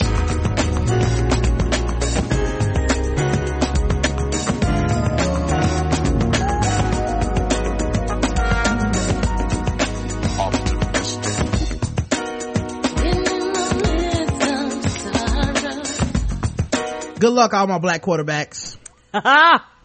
Every week, it just in the spirit of black quarterbacks, I started doing this season. Every week, whatever black quarterback wins, I'll put them on my desktop, my wallpaper on my phone. That's what I'm talking about. This week is Michael Vick. Oh, I know that was controversy. Well, I don't think anybody really sees it or notices it. You just do it on your work computer then. The biggest thing, like, when I talk to people, like, they kind of shut down. They say, Chris, you root for the Redskins or the Ravens? I just root for the black quarterback. They don't know how to respond to that. Like, all right. And then one time one guy said, well, I think this country is a melting pot, and, I don't really notice that, but, okay. Yeah. Okay. Yeah, people hate when you bring up that black quarterback is still a position that shit gets noticed. Yeah. I had these guys I used to play basketball with, and, there were these white dudes, and they would come in every week and shit on Cam Newton during this last season. And I was like, yo, the team fucking sucks, and he's the only thing carrying them. And I was like, and I guarantee you he'll get his money during the off season because the team doesn't have the luxury of doing what you do and pretending that he's not good. Right. So, and they were just like, well, maybe, we should have got Andrew Luck. I was like, so you would have had to tank for another year. You would have had to be guaranteed the number one pick. They can't help Andrew Luck stayed in school, and also Andrew Luck ain't all that. Like, I remember breaking down his numbers and percentage. Like, we had these long, Whoa, Rod. Andrew Luck is a good person because he's not in a lot of commercials. That's true. And he's a good guy. He's a good guy. He has a beard in that new DirecTV commercial though. I mean, he could have been an architect, but he decided to please us and play football. His smile is very genuine. I'll give him that. So, so I would point out that Andrew Luck ain't perfect either, and Cam's rookie season, in my opinion, is still better than Andrew Luck's rookie season. So we're having this discussion, right? And every week, Cam is just finding a way to get this team to win, and Cam's winning percentage in like November and December is ridiculous. Like, it's something crazy, like 11-4 or something. So, of course, he goes on his annual winter winning streak, right. Get him into the playoffs against the Seahawks, which they all assume would never happen, especially after he got in that wreck and all this shit. So, at one point, I don't remember exactly when it was, but it's like, I don't know, someone like halfway through the season, I just started being like, oh, that's right, it's probably because y'all just racist against black quarterbacks. And it would be like, whoa, buddy, you don't have to say, I was like, whoa. Well, what? There's no logical reason. We've exhausted logic. We've exhausted logic at this point. It's okay. You guys are just racist against black quarterbacks, and it's fine. And they're like, well, if you're just gonna say that, I was like, well, we've said everything else. Like, I didn't have another thing. And let me tell you something. It was a funny running joke every week. I would just hit them with that Like I come in after that win, I be lacing my shoes up when they walk in. I be like, did y'all see the game? And of course, they stopped coming to the gym. Oh Lord. They did. Man. They did stop coming, man. I would catch them I catch them in the weight room like, y'all watch the game? You know what I'm saying? Like, I'm not here to lift weights. I just want to know that y'all watch the game because Cam did it again. Okay, all right. Now let's get kind of serious for a second, okay, guys? This is day number 305. Oh shit, not 305. That Bobby Shmurda has been in jail, locked up without a trial. And L.A. Reid actually went to discuss it and why they have not paid his $2 million bail. Epic Records has come under fire in recent months for their refusal to pay the $2 million bail for Bobby Shmurda, the hot nigga rapper behind the bars since December 2014, awaiting gun and drug charges. So he's been in jail awaiting charges, guys, for a year. How is that legal in this country? Is he in Guantanamo? Right. However, Epic CEO L.A. Reid defended the label for not bailing out their signee, telling Rap Radar podcast recently, it made me feel like people don't know anything about my business. It's really not their business. That's the truth about it. We're not elected officials here. We're not at the liberty to disclose how we do business. What does that mean? Reid admitted, I'm crazy about that kid and I think about him often, but the state of the music industry doesn't make it financially possible or practical for Epic to bail out the Shmoney Dance creator. We seriously don't make the money we used to make. That's a fact of life. Oh, so now y'all ain't got the money. But when he was selling them records, ain't that the truth? Yeah. Right? Maybe if you let him out, he would make the money. I bet you spending all Bobby murder. I'm supposed to trust you, dog. Rule 4080. Is that right? Anyway. Yep. Yep. Bobby Shmurda is not the same as Snoop Dogg and Murder Was the Case, who was coming out the Chronic in his first album. It's a different era, you know, and we're a publicly held corporation, and we just aren't in the same position we were back in those days, so it's a different day. Oh, okay, it's a different day. Well, I bet if Lucius Lyons was behind bars, ain't that the truth? Y'all found a way to get him out. Yep. When Bobby was first arrested in December 2014, the rapper revealed, when I got locked up, I thought they were going to come for me, but they never came. The rapper's lawyer, Matthew Middleton, also blamed the label for not bailing out their artists, saying these companies for years have capitalized and made millions and millions of dollars from kids in the inner city, portraying their plight to the rest of the world. To take advantage of that and exploit it from a business standpoint and then turn your back is disingenuous, to say the least. And also, too, it's just one of those things where the relationship between them will never be the same. And this is why a lot more people are like, fuck the labels. I'd rather just not be as big and go straight to the source. Yeah, he pled not guilty to all the charges. Conspiracy to commit murder, multiple weapon possession, reckless endangerment as part of a 15-person 69-count indictment, which alleged that the Brooklyn rapper born Aquil Pollard was the ringleader of a Crips offshoot known as GS9, also the name of Shmurda's crew. The rapper pleaded not guilty because, here's the thing, he's not guilty because he didn't do it. If y'all would just believe him. Why are we assuming he's guilty because he can rap? That doesn't even make sense. No, it doesn't. Well, I think they don't believe him. And then also he was with a crew called GS9. That sounds like a government level, like a government classification. Right. Like, I'm a GS9. I got my GS9 certification. But look, man, they don't have any proof that he did it. They just assuming he did because he rapped about it. What kind of shit is that, man? You know how many rappers rapped about shit they didn't do? Ain't that When true? are we gonna come lock up Cameron? He was moving weight with Poppy down in South America. Yeah, 50 bailed out Young Buck and Tony Yayo all the time. So I don't understand why people, anyway, man. They don't think he's worth it. Free Bobby. Day 305 as the struggle continues. You know what? I joked with you on that, but you know what? I think I'm on the Free Bobby train. Yeah, it's about damn time, Karen. I still think it's funny, but I'm still on the Free Bobby train. How many times I have to say this, but it's about damn time. Because everybody know I've been laughing at Roger ever since he started to count down. T.I. posted a video apology for saying that women are capable of being president. 100. So he doubled down on his apology. I mean, not double down on his statements, but he apologized once on Twitter, and then he said, let me apologize on What is this, Instagram? Facebook? This is going too far. First off, look in the room. There are no PR people. Nobody telling me what to say. Nobody has written anything down for me. Okay? It's me speaking from the heart.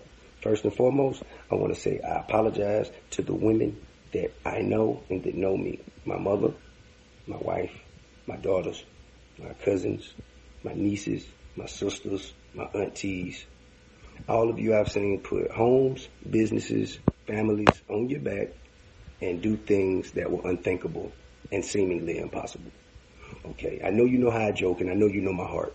So I know you know me, but I apologize anyway. I said some things that were insensitive and hurtful to women. So I apologize. Now, to the people that don't know me, I never intended to be taken as though I felt women couldn't be leaders. That was not my intention. I know better than that. I know that my daughters, as well as your daughters, can lead this nation as well as any other nation, as long as they apply themselves and educate themselves and motivate themselves to do so. I was on a platform, DJ Who Kid, where we say a lot of outrageous things, talk about a lot of taboo topics, have a lot of barbershop talk, say some things that are borderline inappropriate, borderline offensive, for more laughs and shock value. We've done this several times before about several other things. However, this time I reached for a joke that was in very poor taste, using a stereotype associated to women that I should not have done. That is not a reflection of how I feel. That is not a reflection of who I am. I merely reached for a joke using very poor judgment, and it was in poor taste. The same way people joke about the stereotypes of rappers, saying that we all carry guns and shoot people. The same You way do people carry joke guns and about shoot people. rappers, saying that we all. T.I., you actually do. You carry guns. But like Dynamite. I sell drugs in the community. Was that on Instagram? Because that was pretty long. Facebook. It's on Facebook. Oh, Facebook. Okay. It's more to go, but I think I got the gist of it. I'm gonna stop it there. So yeah, Cam, what do you think about his second apology? No PR people from the heart. It's not sincere because you're not flat apologizing. You're going, I'm sorry, but the atmosphere, everything around me, we were just fucking, nope, that's not an apology. An apology was like, I'm sorry, I didn't mean to. Regardless of the circumstances of the situations around it, I never should have said what I said. I'm responsible for my own actions. I am responsible for my own speech. I cannot speak on behalf of anybody else but me. And I would like to apologize to the women that I offended. I would like to apologize to the children, the future leaders I offended, because it's one of those things where, people don't know what a true apology is anymore. I've just come to that conclusion. And because the way I grew up and the way I consider an apology, now an apology comes with strings attached. No. If you're sorry, you're truly sorry. If you're sorry, you need to detach the excuses. You need to detach, but they said you need to detach. No, be accountable for what you said. And it's sad because when you get these true apologies nowadays, because everybody gives the I'm sorry, I'm not sorry apology. Everybody thinks sincere apologies now aren't apologies because no fucking body apologizes anymore for their actions. You were wrong. And for you to turn around and tell me the atmosphere and you telling jokes, no, I don't, that's not an excuse. Apologize for what you said and be sincere. All right. I understand. I do think he was qualifying that shit a lot. Speaking of other people that need to apologize, McDonald's all day breakfast might be turned out to be a big failure. I wonder why. Chris, you tried the all day breakfast yet?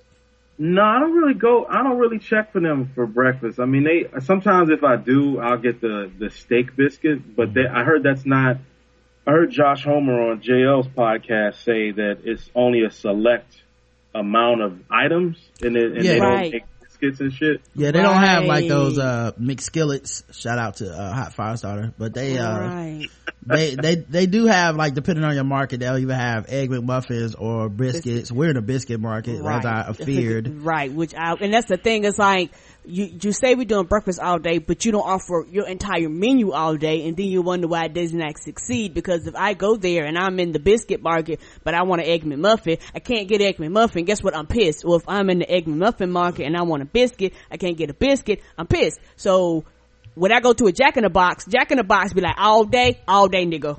You can order anything on their menu all day, nigga. And y'all like, nah, we do selected items. No, it don't work like that. How often can you get hot cakes? All day, nigga. Is McDonald's, yeah, so it turns out that even the franchisees don't like it because it slows service down. I can understand that. And it's lowered that average bill, and sparked chaos in the kitchen, which a lot of them were afraid of. Apparently, cause breakfast costs less. Mm-hmm. So you show up and you're like, let me get a fucking chicken biscuit or whatever the fuck it is, a sausage, egg, and cheese biscuit. You're only spending $2 to $3 as opposed to if you went up there and said, let me get a quarter pounder with cheese, and now you're spending $4 or $5. Mm-hmm. Also, because they have to have everything up all day, they're actually slowing down the kitchen response time. I bet people hotcakes taste like burgers and shit. Who knows? You know they do. Taste like pancakes taste like bacon. Yeah. So, yeah, it's all fucked up now. Yeah, when I go to McDonald's, it's usually just for a burger. It's for the double cheeseburger. Mm-hmm. And and I think the thing about it is that the problem that I have, fucking 10:30. If you move it to 11:30, you might be cool, but 10:30, like especially on the weekend, you rushing to get there. And I think that was the problem for most people today. They're like, hey, just extend it by an hour on the weekend, some shit like that. And the thing is, it's McDonald's, so they're like, well, this is the way we've always run things, and they're not organized. And this is what happens when you try to change shit that maybe you should not have changed, or if you're going to change it, offer the whole menu. My personal opinion, the problem is that you don't offer the whole menu, but you say you serve breakfast all day. I agree. And that was the big selling point, and they sized it, and right. and when people went, it was like, damn, this ain't what y'all was telling me. Dr. Dre is being sued by his housekeeper, who claims her job and his $1,870 per week salary is unfair. Wow. Wow. Raquel Sagastume sued the rap mogul in Los Angeles this week, claiming she was bullied by other household staff during a 13-month stint that ended in February. She said that other staffers, 2 female cousins, felt threatened by her skill level and unfairly delegated their own work to her, causing her physical strain and injury. The housekeeper said she suffered burning pain in her neck, arms, and back. Man, her neck, her back. And eventually developed so much anxiety in the toxic work environment that she had trouble breathing during one bout of bullying and landed in the hospital. In her filing, she says that she was fired while still in the hospital for a panic attack. Man, you're not gonna get far with that one. Sure not. She says Dr. Dre and his wife Nicole Young failed to prevent discrimination and harassment in their home. She also claims she wasn't paid properly for overtime, missed meals, and earned vacation. Oh, well, maybe she got a case. She continues to suffer from anxiety, depression, and stress, and deserves punitive damages, she believes. Dr. Dre has not responded. So, I mean, it's just a long history of him not treating women well. So, anyway, some of that's shitty. That's a shitty thing that happened to her. Yeah. I think she also probably saw how much Straight Outta Compton made too. Right. And then she's probably got the chronic back pain. So it's all good. Sounds of porn play over Target store's intercom. Yeah. Oh shit now. Yeah. Who was the intern in the back that fucked that up? Gina Young from Campbell, California, was shopping at her local Target store on Wednesday when the audio from a porn movie started playing over the intercom. What is going on at Target right now? I want you to get it really wet. Oh, yeah. Get that cock in between the two titties. Oh, yeah, you know how to do it. Oh. Yeah, I know how to do it. Oh, let me see.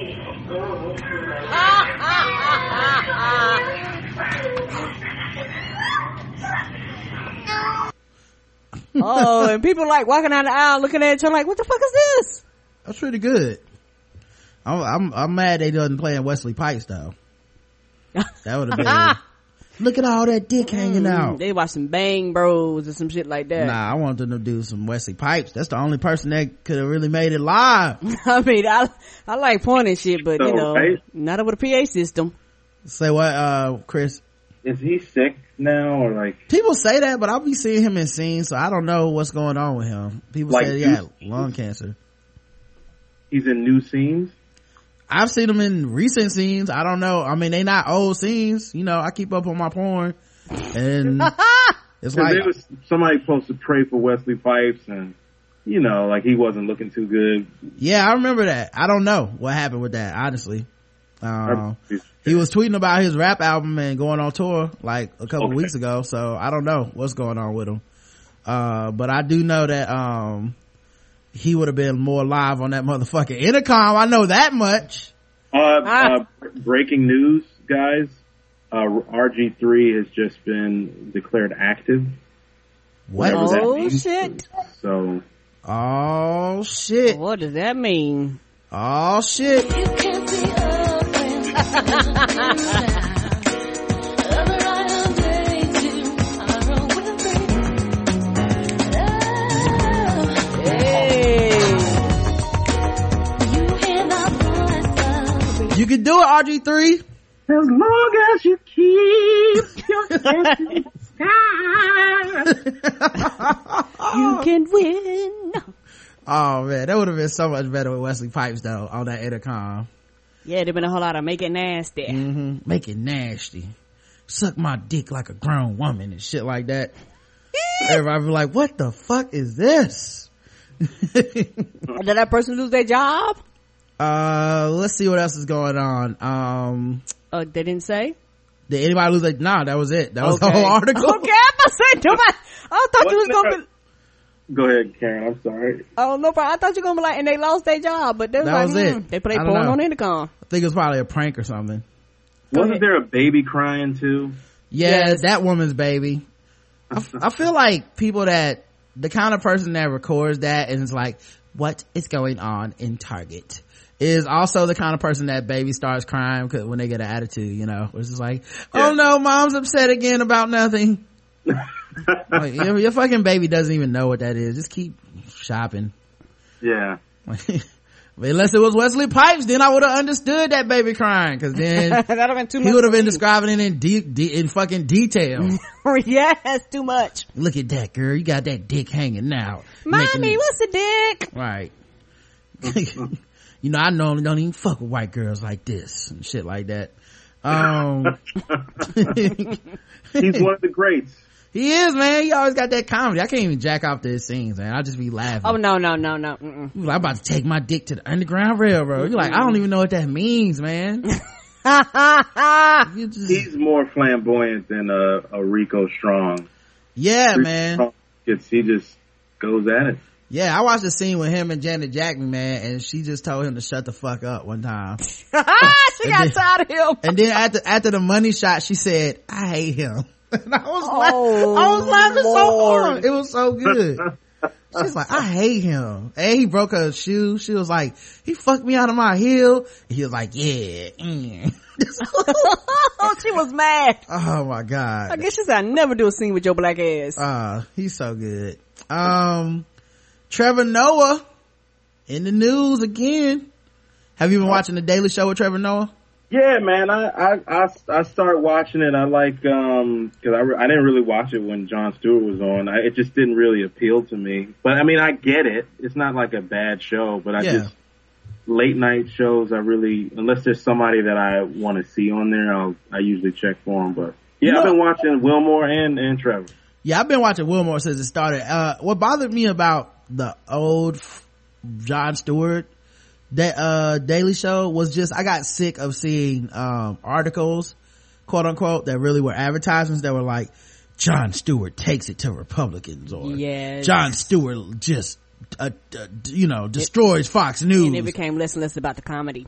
Yeah, it's just, I mean, and it's just their way of advertising. Yeah, it gets you to click on it. Like, I don't think it's any surprise you go on Raw Story tonight and it's gonna be Larry Wilmore says this, Trevor Noah says that, and Bill Maher says this, and it's like, that's not really an article. That's just you putting a clip of their show up. Mm-hmm. And I bet you it's advertising. I don't know the inner workings of it, but I bet you, my spider sense is tingling that they put that shit up for advertisement. And clicks, yes. Like, I feel like, no, I mean literally Comedy Central pays them a fucking money and says put this up, and then they disguise it as an article, and that's how you get clicks. Correct.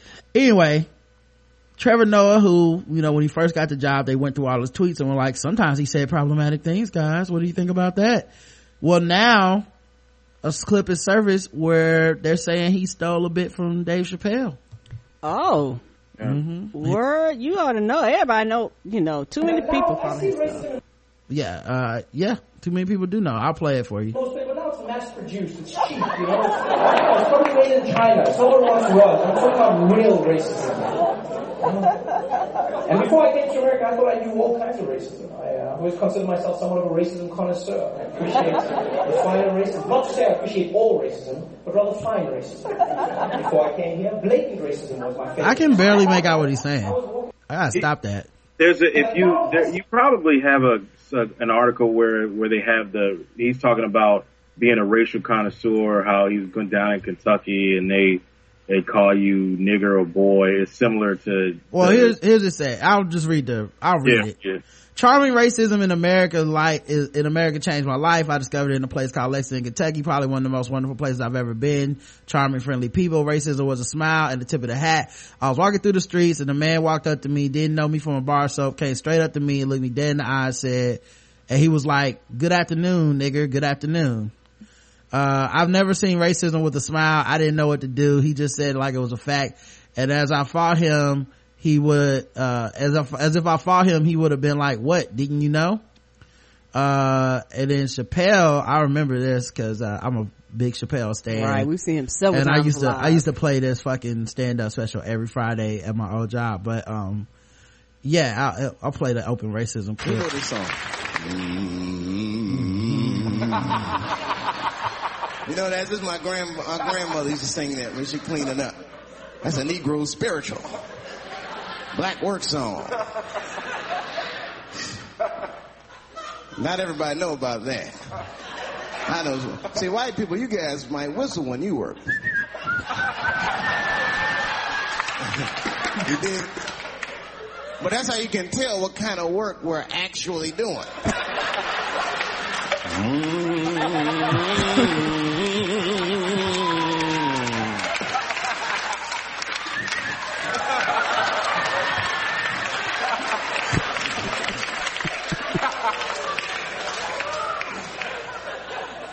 I study that kind of shit.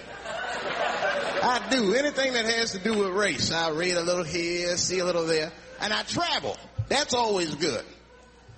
Traveling has made me a racism connoisseur, if you will.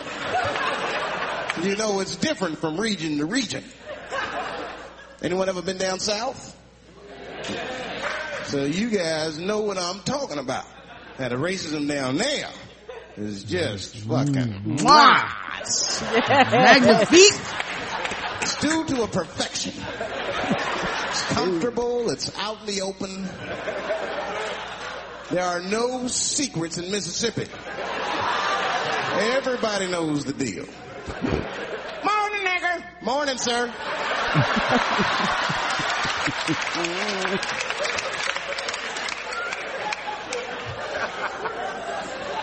But yeah, that's the gist of it, you know? Yeah, that sounds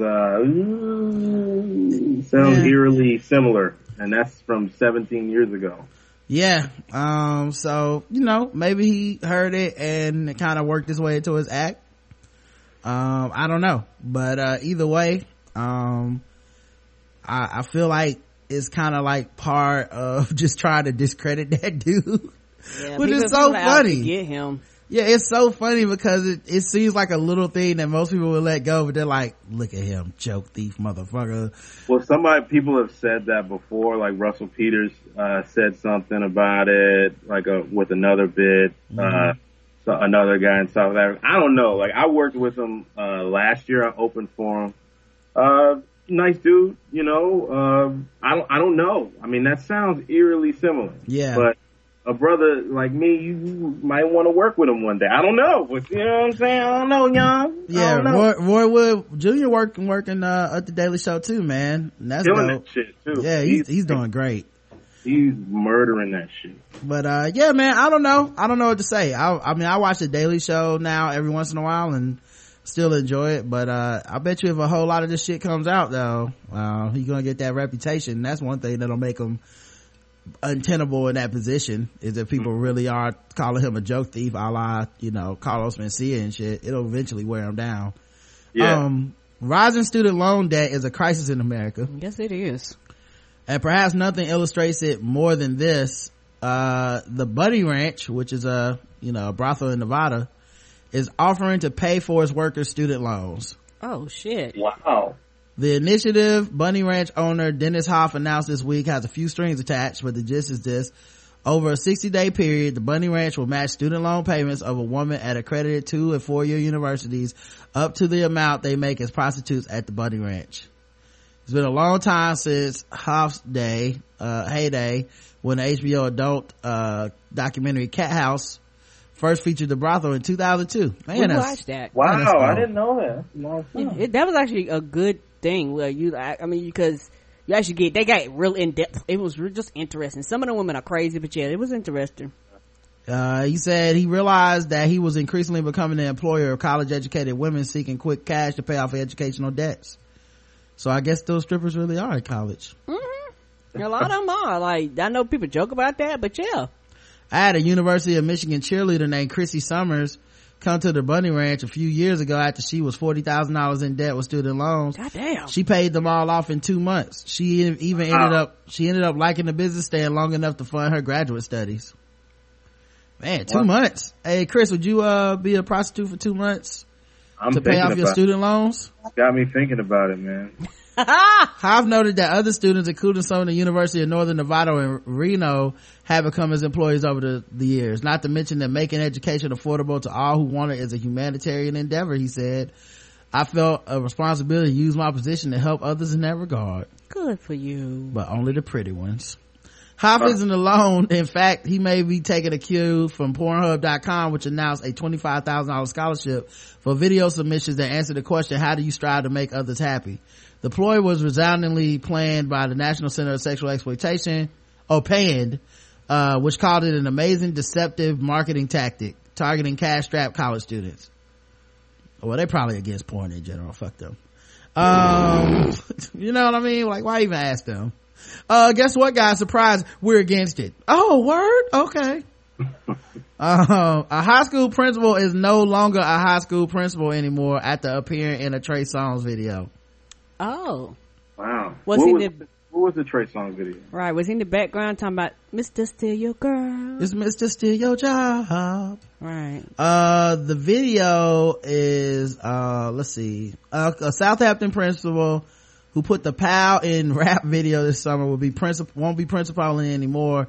She's reportedly losing her position after appearing in a Trey Songz video. Also, she's how dare both of you guys assume it was a guy? Video girl. I did too, yeah. And how dare you assume she was a video girl, Karen? Oh, according to that's right. I actually read the article. My bad. Yeah, she actually was. We already said it. The most uneducated people talk the loudest. That's true. You totally getting your Raven Simone on today. Yes, I am. She's being reassigned to oversee a variety of academic support services throughout the district as a result of her brief cameo in the music video. Adler O'Keefe, the only woman in the video over the age of 25, plays a woman going on vacation with her husband, leaving Trey Songz to watch the house. She says about 6 words in the video where she essentially plays a principal. Let me see if I can play this. What's the name of this video? Oh, of course there's an ad first. The issue, the Hampton School District says the message of the song, which features alcohol, marijuana, and ladies in bikinis. The video in question showcases behaviors and language used that is not promoted, in our school district. Let me see if I can play it. Bye. We're out of here, man. Get out of here. Make yourself at home. Help yourself to everything. Nothing crazy, okay? Y'all make sure y'all be safe. Stay fly. Enjoy yourself. Just remember security's here. Oh, I wouldn't do anything y'all wouldn't do. Have a good time. Hey, travel. Now, Chris, guess the race of Esther Adler O'Keefe. She's white. She is white.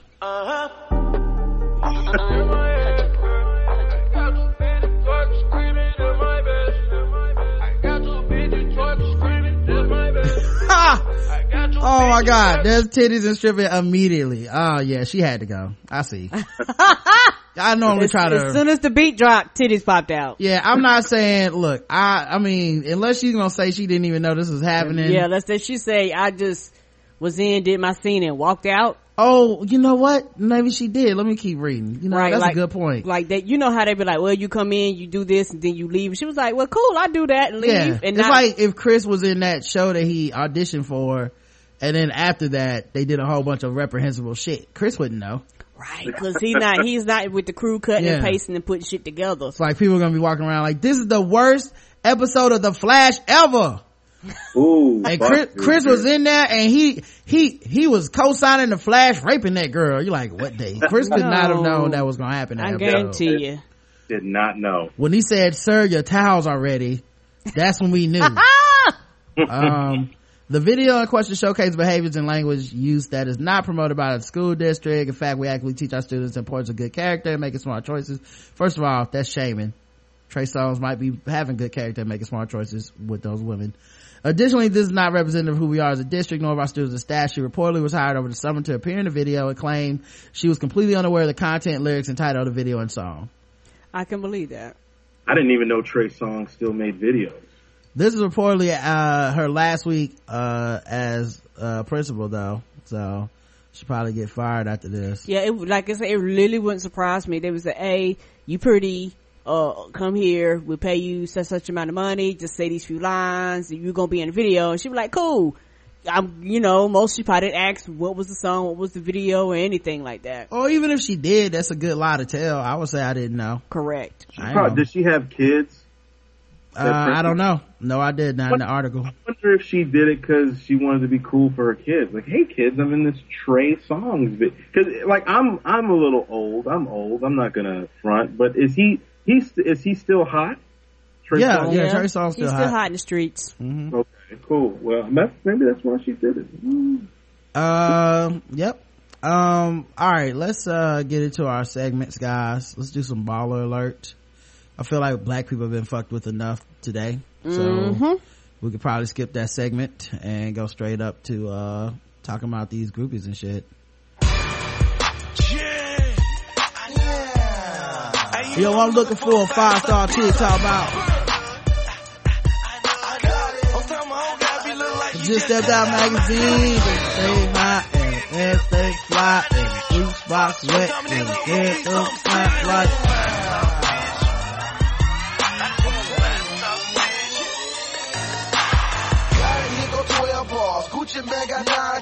We don't got them on now, we call them 5-star. 5-star nigga, that's a 5-star click. That's a 645, it's a new M6. Get a hair fix, might even pay her rent. And the way she give it to me, best money I ever spent. I don't even lie, I can do a high. Do not need her when I keep her unless she is fly. Gucci man's a thug, B, your man is a scrub. See, she love you not, she love me not. Well, all my bitches love me. If you in Atlanta, gonna Gucci girl and beat me. You can find a 5-star hotel, we can beat me. 5-star bitch, that's a 5-star bitch. That's a 5-star bitch, that's a 5-star bitch. Keep the men store high, keep the nails stay fly. Keep your juice box wet, and your head something fire. You a 5-star, and you a 5-star, and you a 5-star. Alright. Chris, here are your choices. All right. Number 1, Groupie Tales, B.O.B. and his eggplant. Oh. Number 2. Is the eggplant emoji? I don't know, Karen. Okay. I just give you what I see. Number 2, Groupie Tales, a late night booty call with Genuine. Let's do Genuine. Okay, you don't want to hear the rest? Okay. There's more. Oh, okay, there's more. Yeah, there's more choices. There were more choices. Number 3, Baller Male, Victor Cruz's fiance had the right idea. Oh. Number 4, Baller Alert, Groupie Tale, Seattle Seahawks, Ricardo Lockett. And number 5, Ballerific relationship, should a woman propose if she's ready for marriage? Ooh, that's tempting.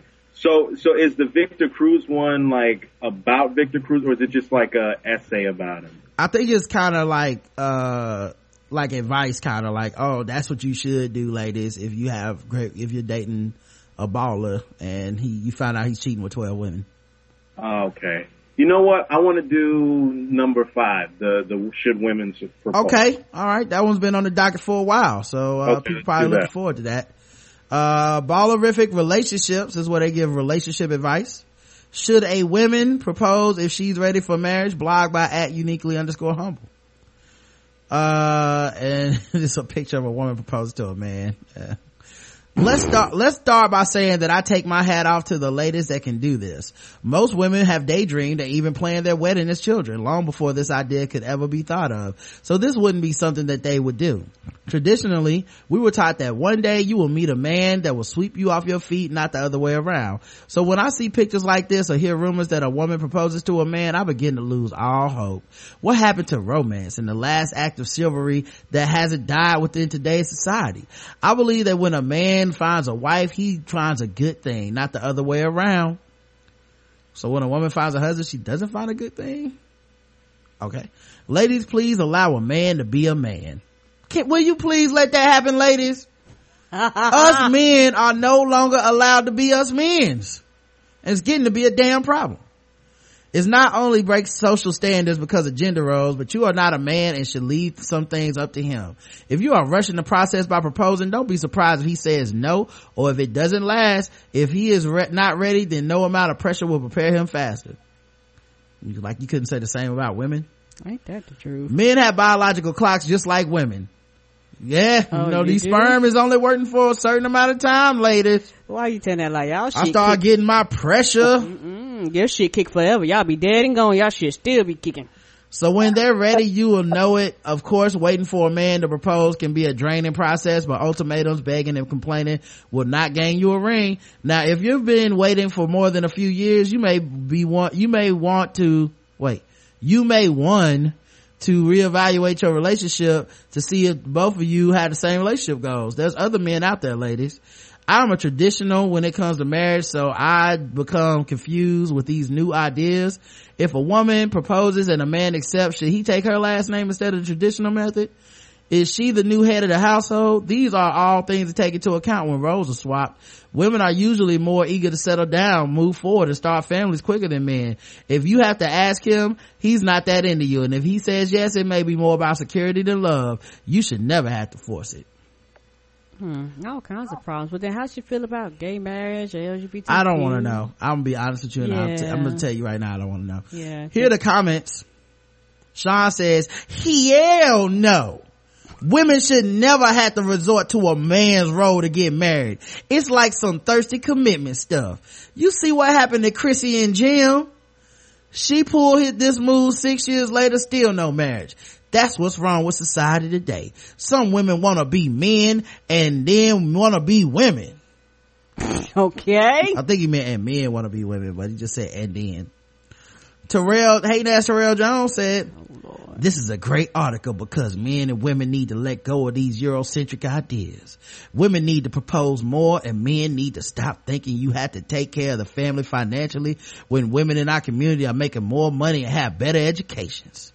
I know a lot of men who marry for looks and a lot of women who marry for money, and both will be your downfall because if it isn't based off of respect, you will fail. Shout out to my boss bitches, wife and niggas.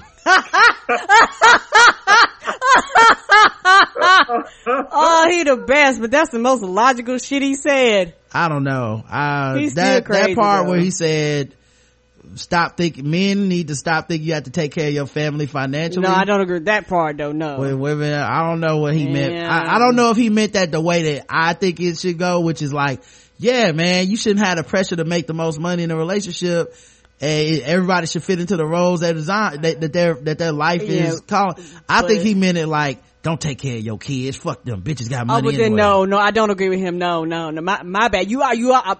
I assume the worst with Terrell. Okay. You guys might still give him the optimistic benefit of the doubt. But I feel that's like what I was thinking. But yeah, you're right. 75 comments into Terrell's pathos. I believe that he meant that bad. I'm off the boat. My bad. Selena said, yeah, I will pass on this idea. No way. And Sandy Cheek says, I'm not against the idea. And then that was the last comment because everybody was like, fuck that. All right. So that was it. You a fast star bitch. I want a fast star bitch. I need a fast star bitch. I need a fast faster, bitch. I want a faster, bitch. It's your boy, Yo Gotti. I do grade A shit. I'm the realest nigga walking, and it's the remix. And I'm still out here looking for a 5-star chick. When I catch her, I'ma bless her with a 5-star kid. She a natural born hustler. She ain't chasing no suckers. Only mess with real niggas. She ain't never fucked a buster. So your cars and your jewelry, that shit really don't excite her. And your hating assholes in the club won't fight her. She was born in the 8, went to school in D.C. Got a job in Dallas, Texas, then she moved to Tennessee. If she ain't a 5-star shorty, go ahead, face it for Louis fake, Gucci shake, let her make the basic. It ain't a faster, it ain't a faster. Alright. That's my shit. Every time. Now let's play some Guess the Race, guys. Now that it's time for some Guess the Race. That's right, it's Guess the Race time. Now that it's time for some Guess the Race. That's right, it's Guess the Race time. That's right, it's time for Guess the Race, the number 1 game show going across all the podcast land. We read and play news articles from all over the globe, and we ask our contestants, Chris Lambert from the Mundane Festival podcast, to guess the race, and the crowd plays along, and they are racist. All right, sorry about that, Chris. That's all right. My album Royalty is coming out soon. Right. We asked him to guess the face he hit. Oh Lord. And today's show is brought to you by Guess the Race is brought to you by Bevel. That's right. This is the first and only shaving system designed specifically for coarse, curly hair and sensitive skin. Step up your shave game and say goodbye to razor bumps. I personally love having a shaving routine, especially for big days. Like if you have, maybe you're at work, somebody's complaining about your emails, and you're like, you know what, fuck it, I got an audition tomorrow.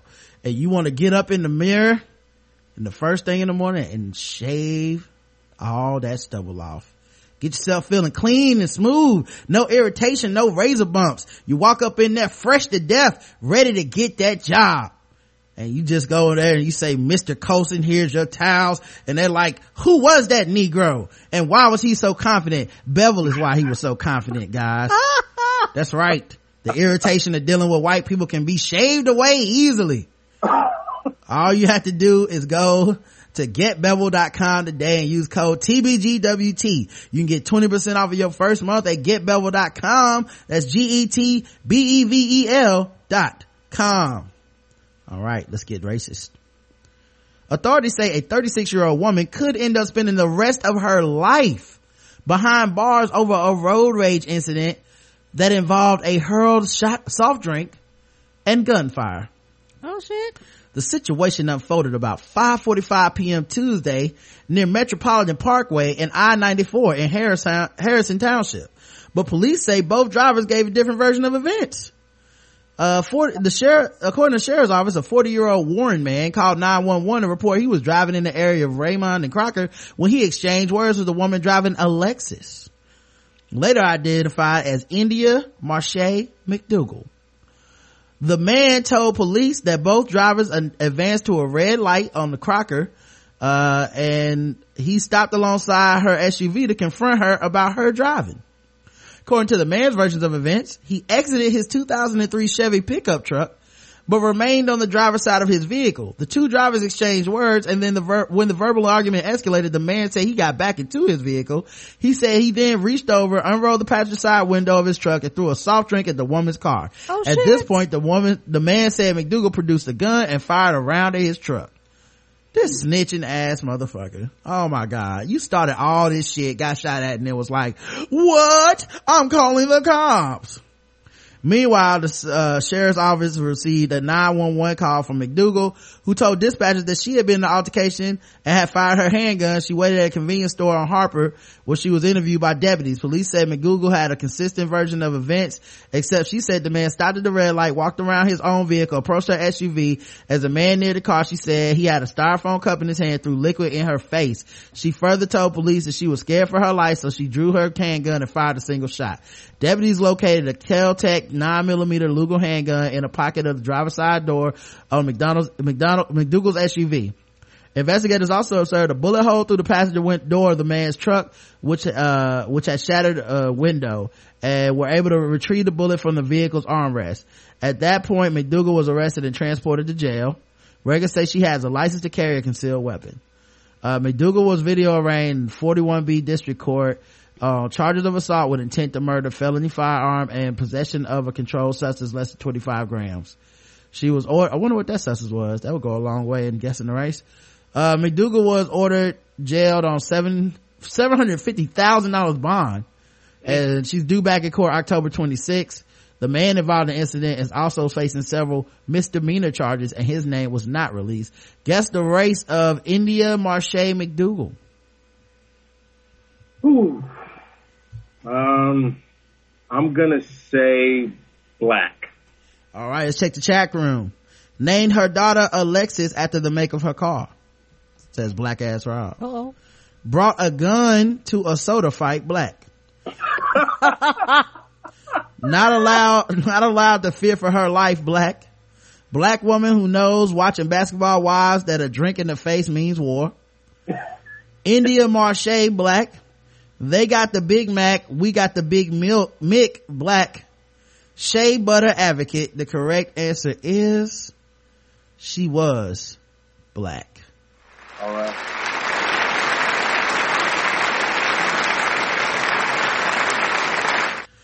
Yeah, the fact that they released her name, not the other dude's name, charged her with all this shit. That dude probably did that was white. Yeah, he got out his car and went towards her and splashed a drink in his face and was like, oh shit, she got a gun?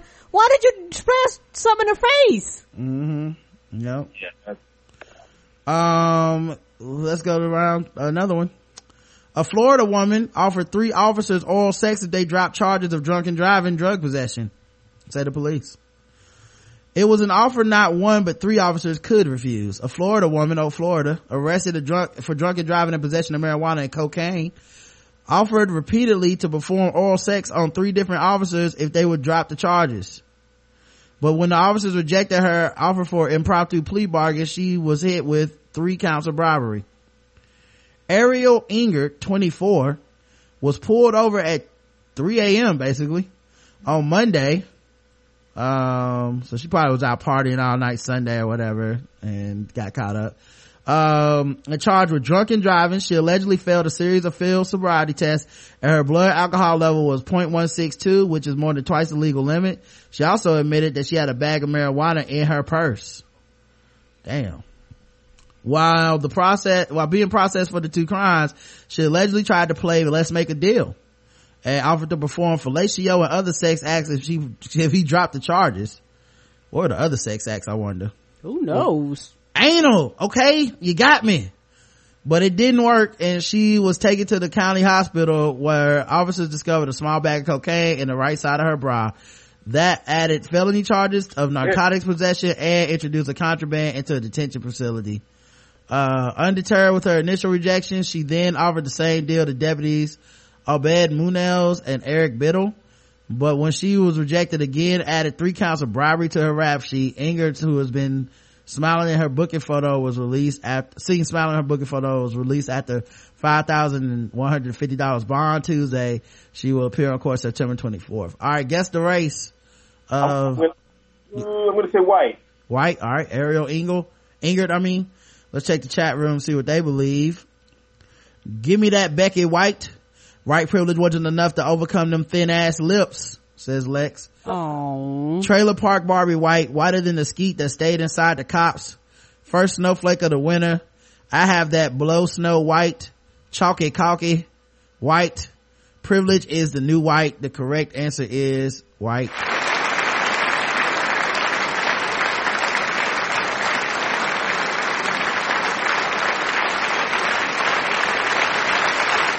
Nobody missed that. Let me see if I can put her picture in the chat so you guys can see it. But yeah, she's only 24 and her whole Facebook profile is just pictures of her being sexy and shit. So she gonna lose that case because nobody likes a sexy ass woman when it comes to these sex crimes. They're gonna be like, you did that. Look at her Facebook. Look at it. That come hither look. Let's go to the bonus round, guys. What is our bonus round music?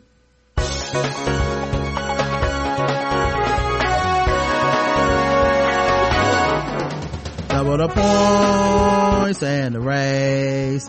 Double the points and the race. That's right. Double the points, double the race in the bonus round against the race. So far, Chris is 2 for 2. Can he finish up strong with his racism? Let's see. An inspiring fugitive couple prolongs a police standoff so that they can have sex one last time. Okay. That's right. That's kind of nice, just one last time before we go to jail forever. Now, of course, this happened in Florida, so Florida, right? Jacksonville leaving, so new details tonight from some pretty breaking bad. news we first told you about this morning. A man wanted by police is behind bars now after a lengthy standoff. Police arrested 34-year-old Michael Forte on an armed burglary warrant, along with Ryan Bautista and Leanne Hun. Around 4 this morning, a tip led authorities to a mobile home in the 9700 block of No Road on the west side. And in a really bizarre move, police say Bautista and Hun refused to come out of the trailer until they had sex one last time. But SWAT teams were eventually brought in, and the incident ended peacefully 6.5 hours later. Well, damn, that's some long sex. Chris. What the hell is they doing in there? 6.5 hours of sex, sounds like. They got that snack and everything. So Chris, man, guess the race. Of Bautista? Both of them are the same race, so guess the race. That's gotta be, Latin descent. All right, so he's going with Latino. Let's check the chat room. Nobody was shot so white, says Brian P. High on meth, love. I'm assuming that's white, Evie? I don't know if that's... Oh, white, she says. Okay. Meth head love probably takes a long time. The length of a black standoff is how long it takes to put the bullet to strike the victim. White hot passion, the correct answer is... And Chris missed this one, but the correct answer is... That's the first one I missed in a long time. Yeah, yep, it was white.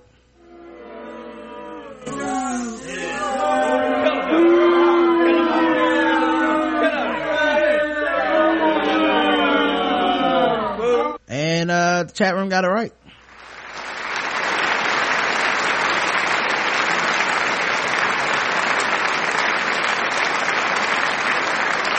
And now it's time to end the show with a little sword ratchetness.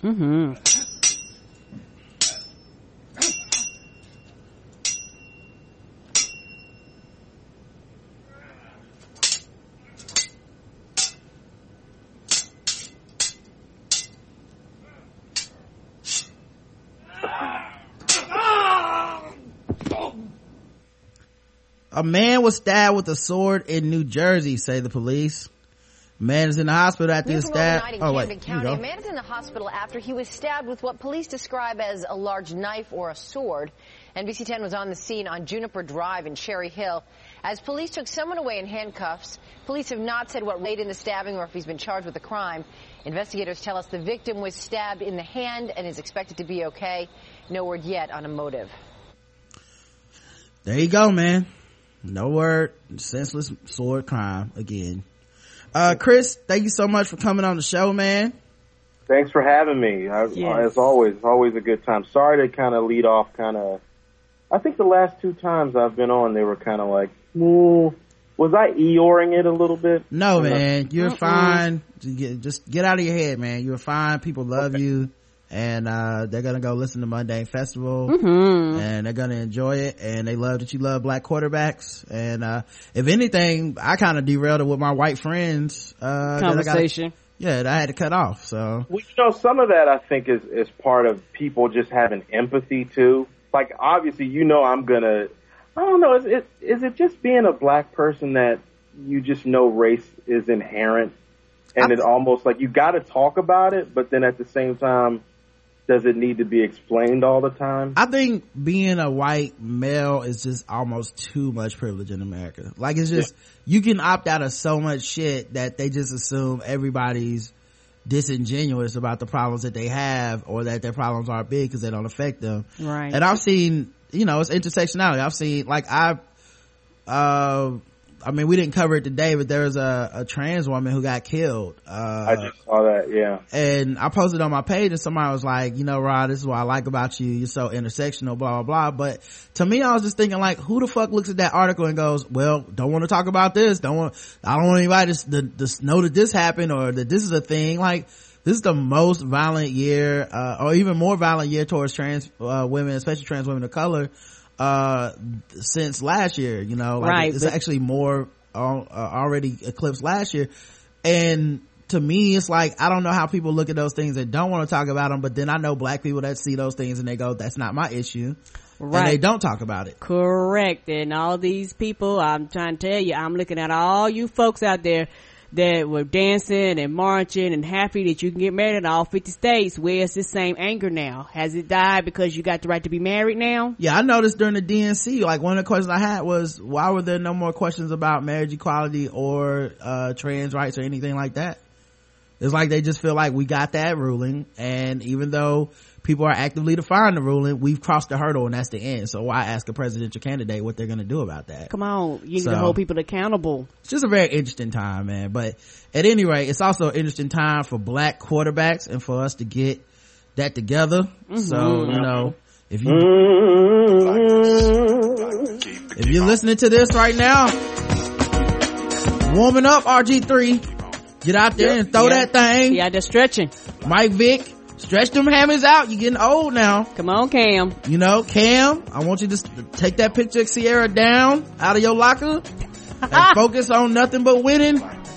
Russell, take that picture of Sierra down out of your locker and focus on nothing but winning. Take Macklemore out of your iPod and put Kendrick in. Put Kendrick in now and get you some blackness. What's my man Geno Smith and RG3, I want y'all to hang out after the game at a bar, since neither one of y'all probably got to play today. And the Bucks quarterback, ain't he black or they set him down? Jameis ain't playing this week. He on a bye. Okay. Yeah, he was at the Florida State game last night. Yeah, which is good for him because that means he won't lose. Right. But and black actors too. The Star Wars poster just got revealed. Mm-hmm. The homie, what's my man's name? Donald Glover he getting an FX green light. You saw that? Atlanta. Yeah, I'm excited about that. Black actors, man. Creed coming out next month. Hey, you watch Black Jesus, Chris? I'm DVRing it, but yeah. You gotta get on Black Jesus, man. Keith David, man, he had a great episode. All right, man. Well, listen, if you out there about to watch these black quarterbacks, keep your head to the sky. And we'll be back tomorrow night. So until then, I love you. You too. Mwah.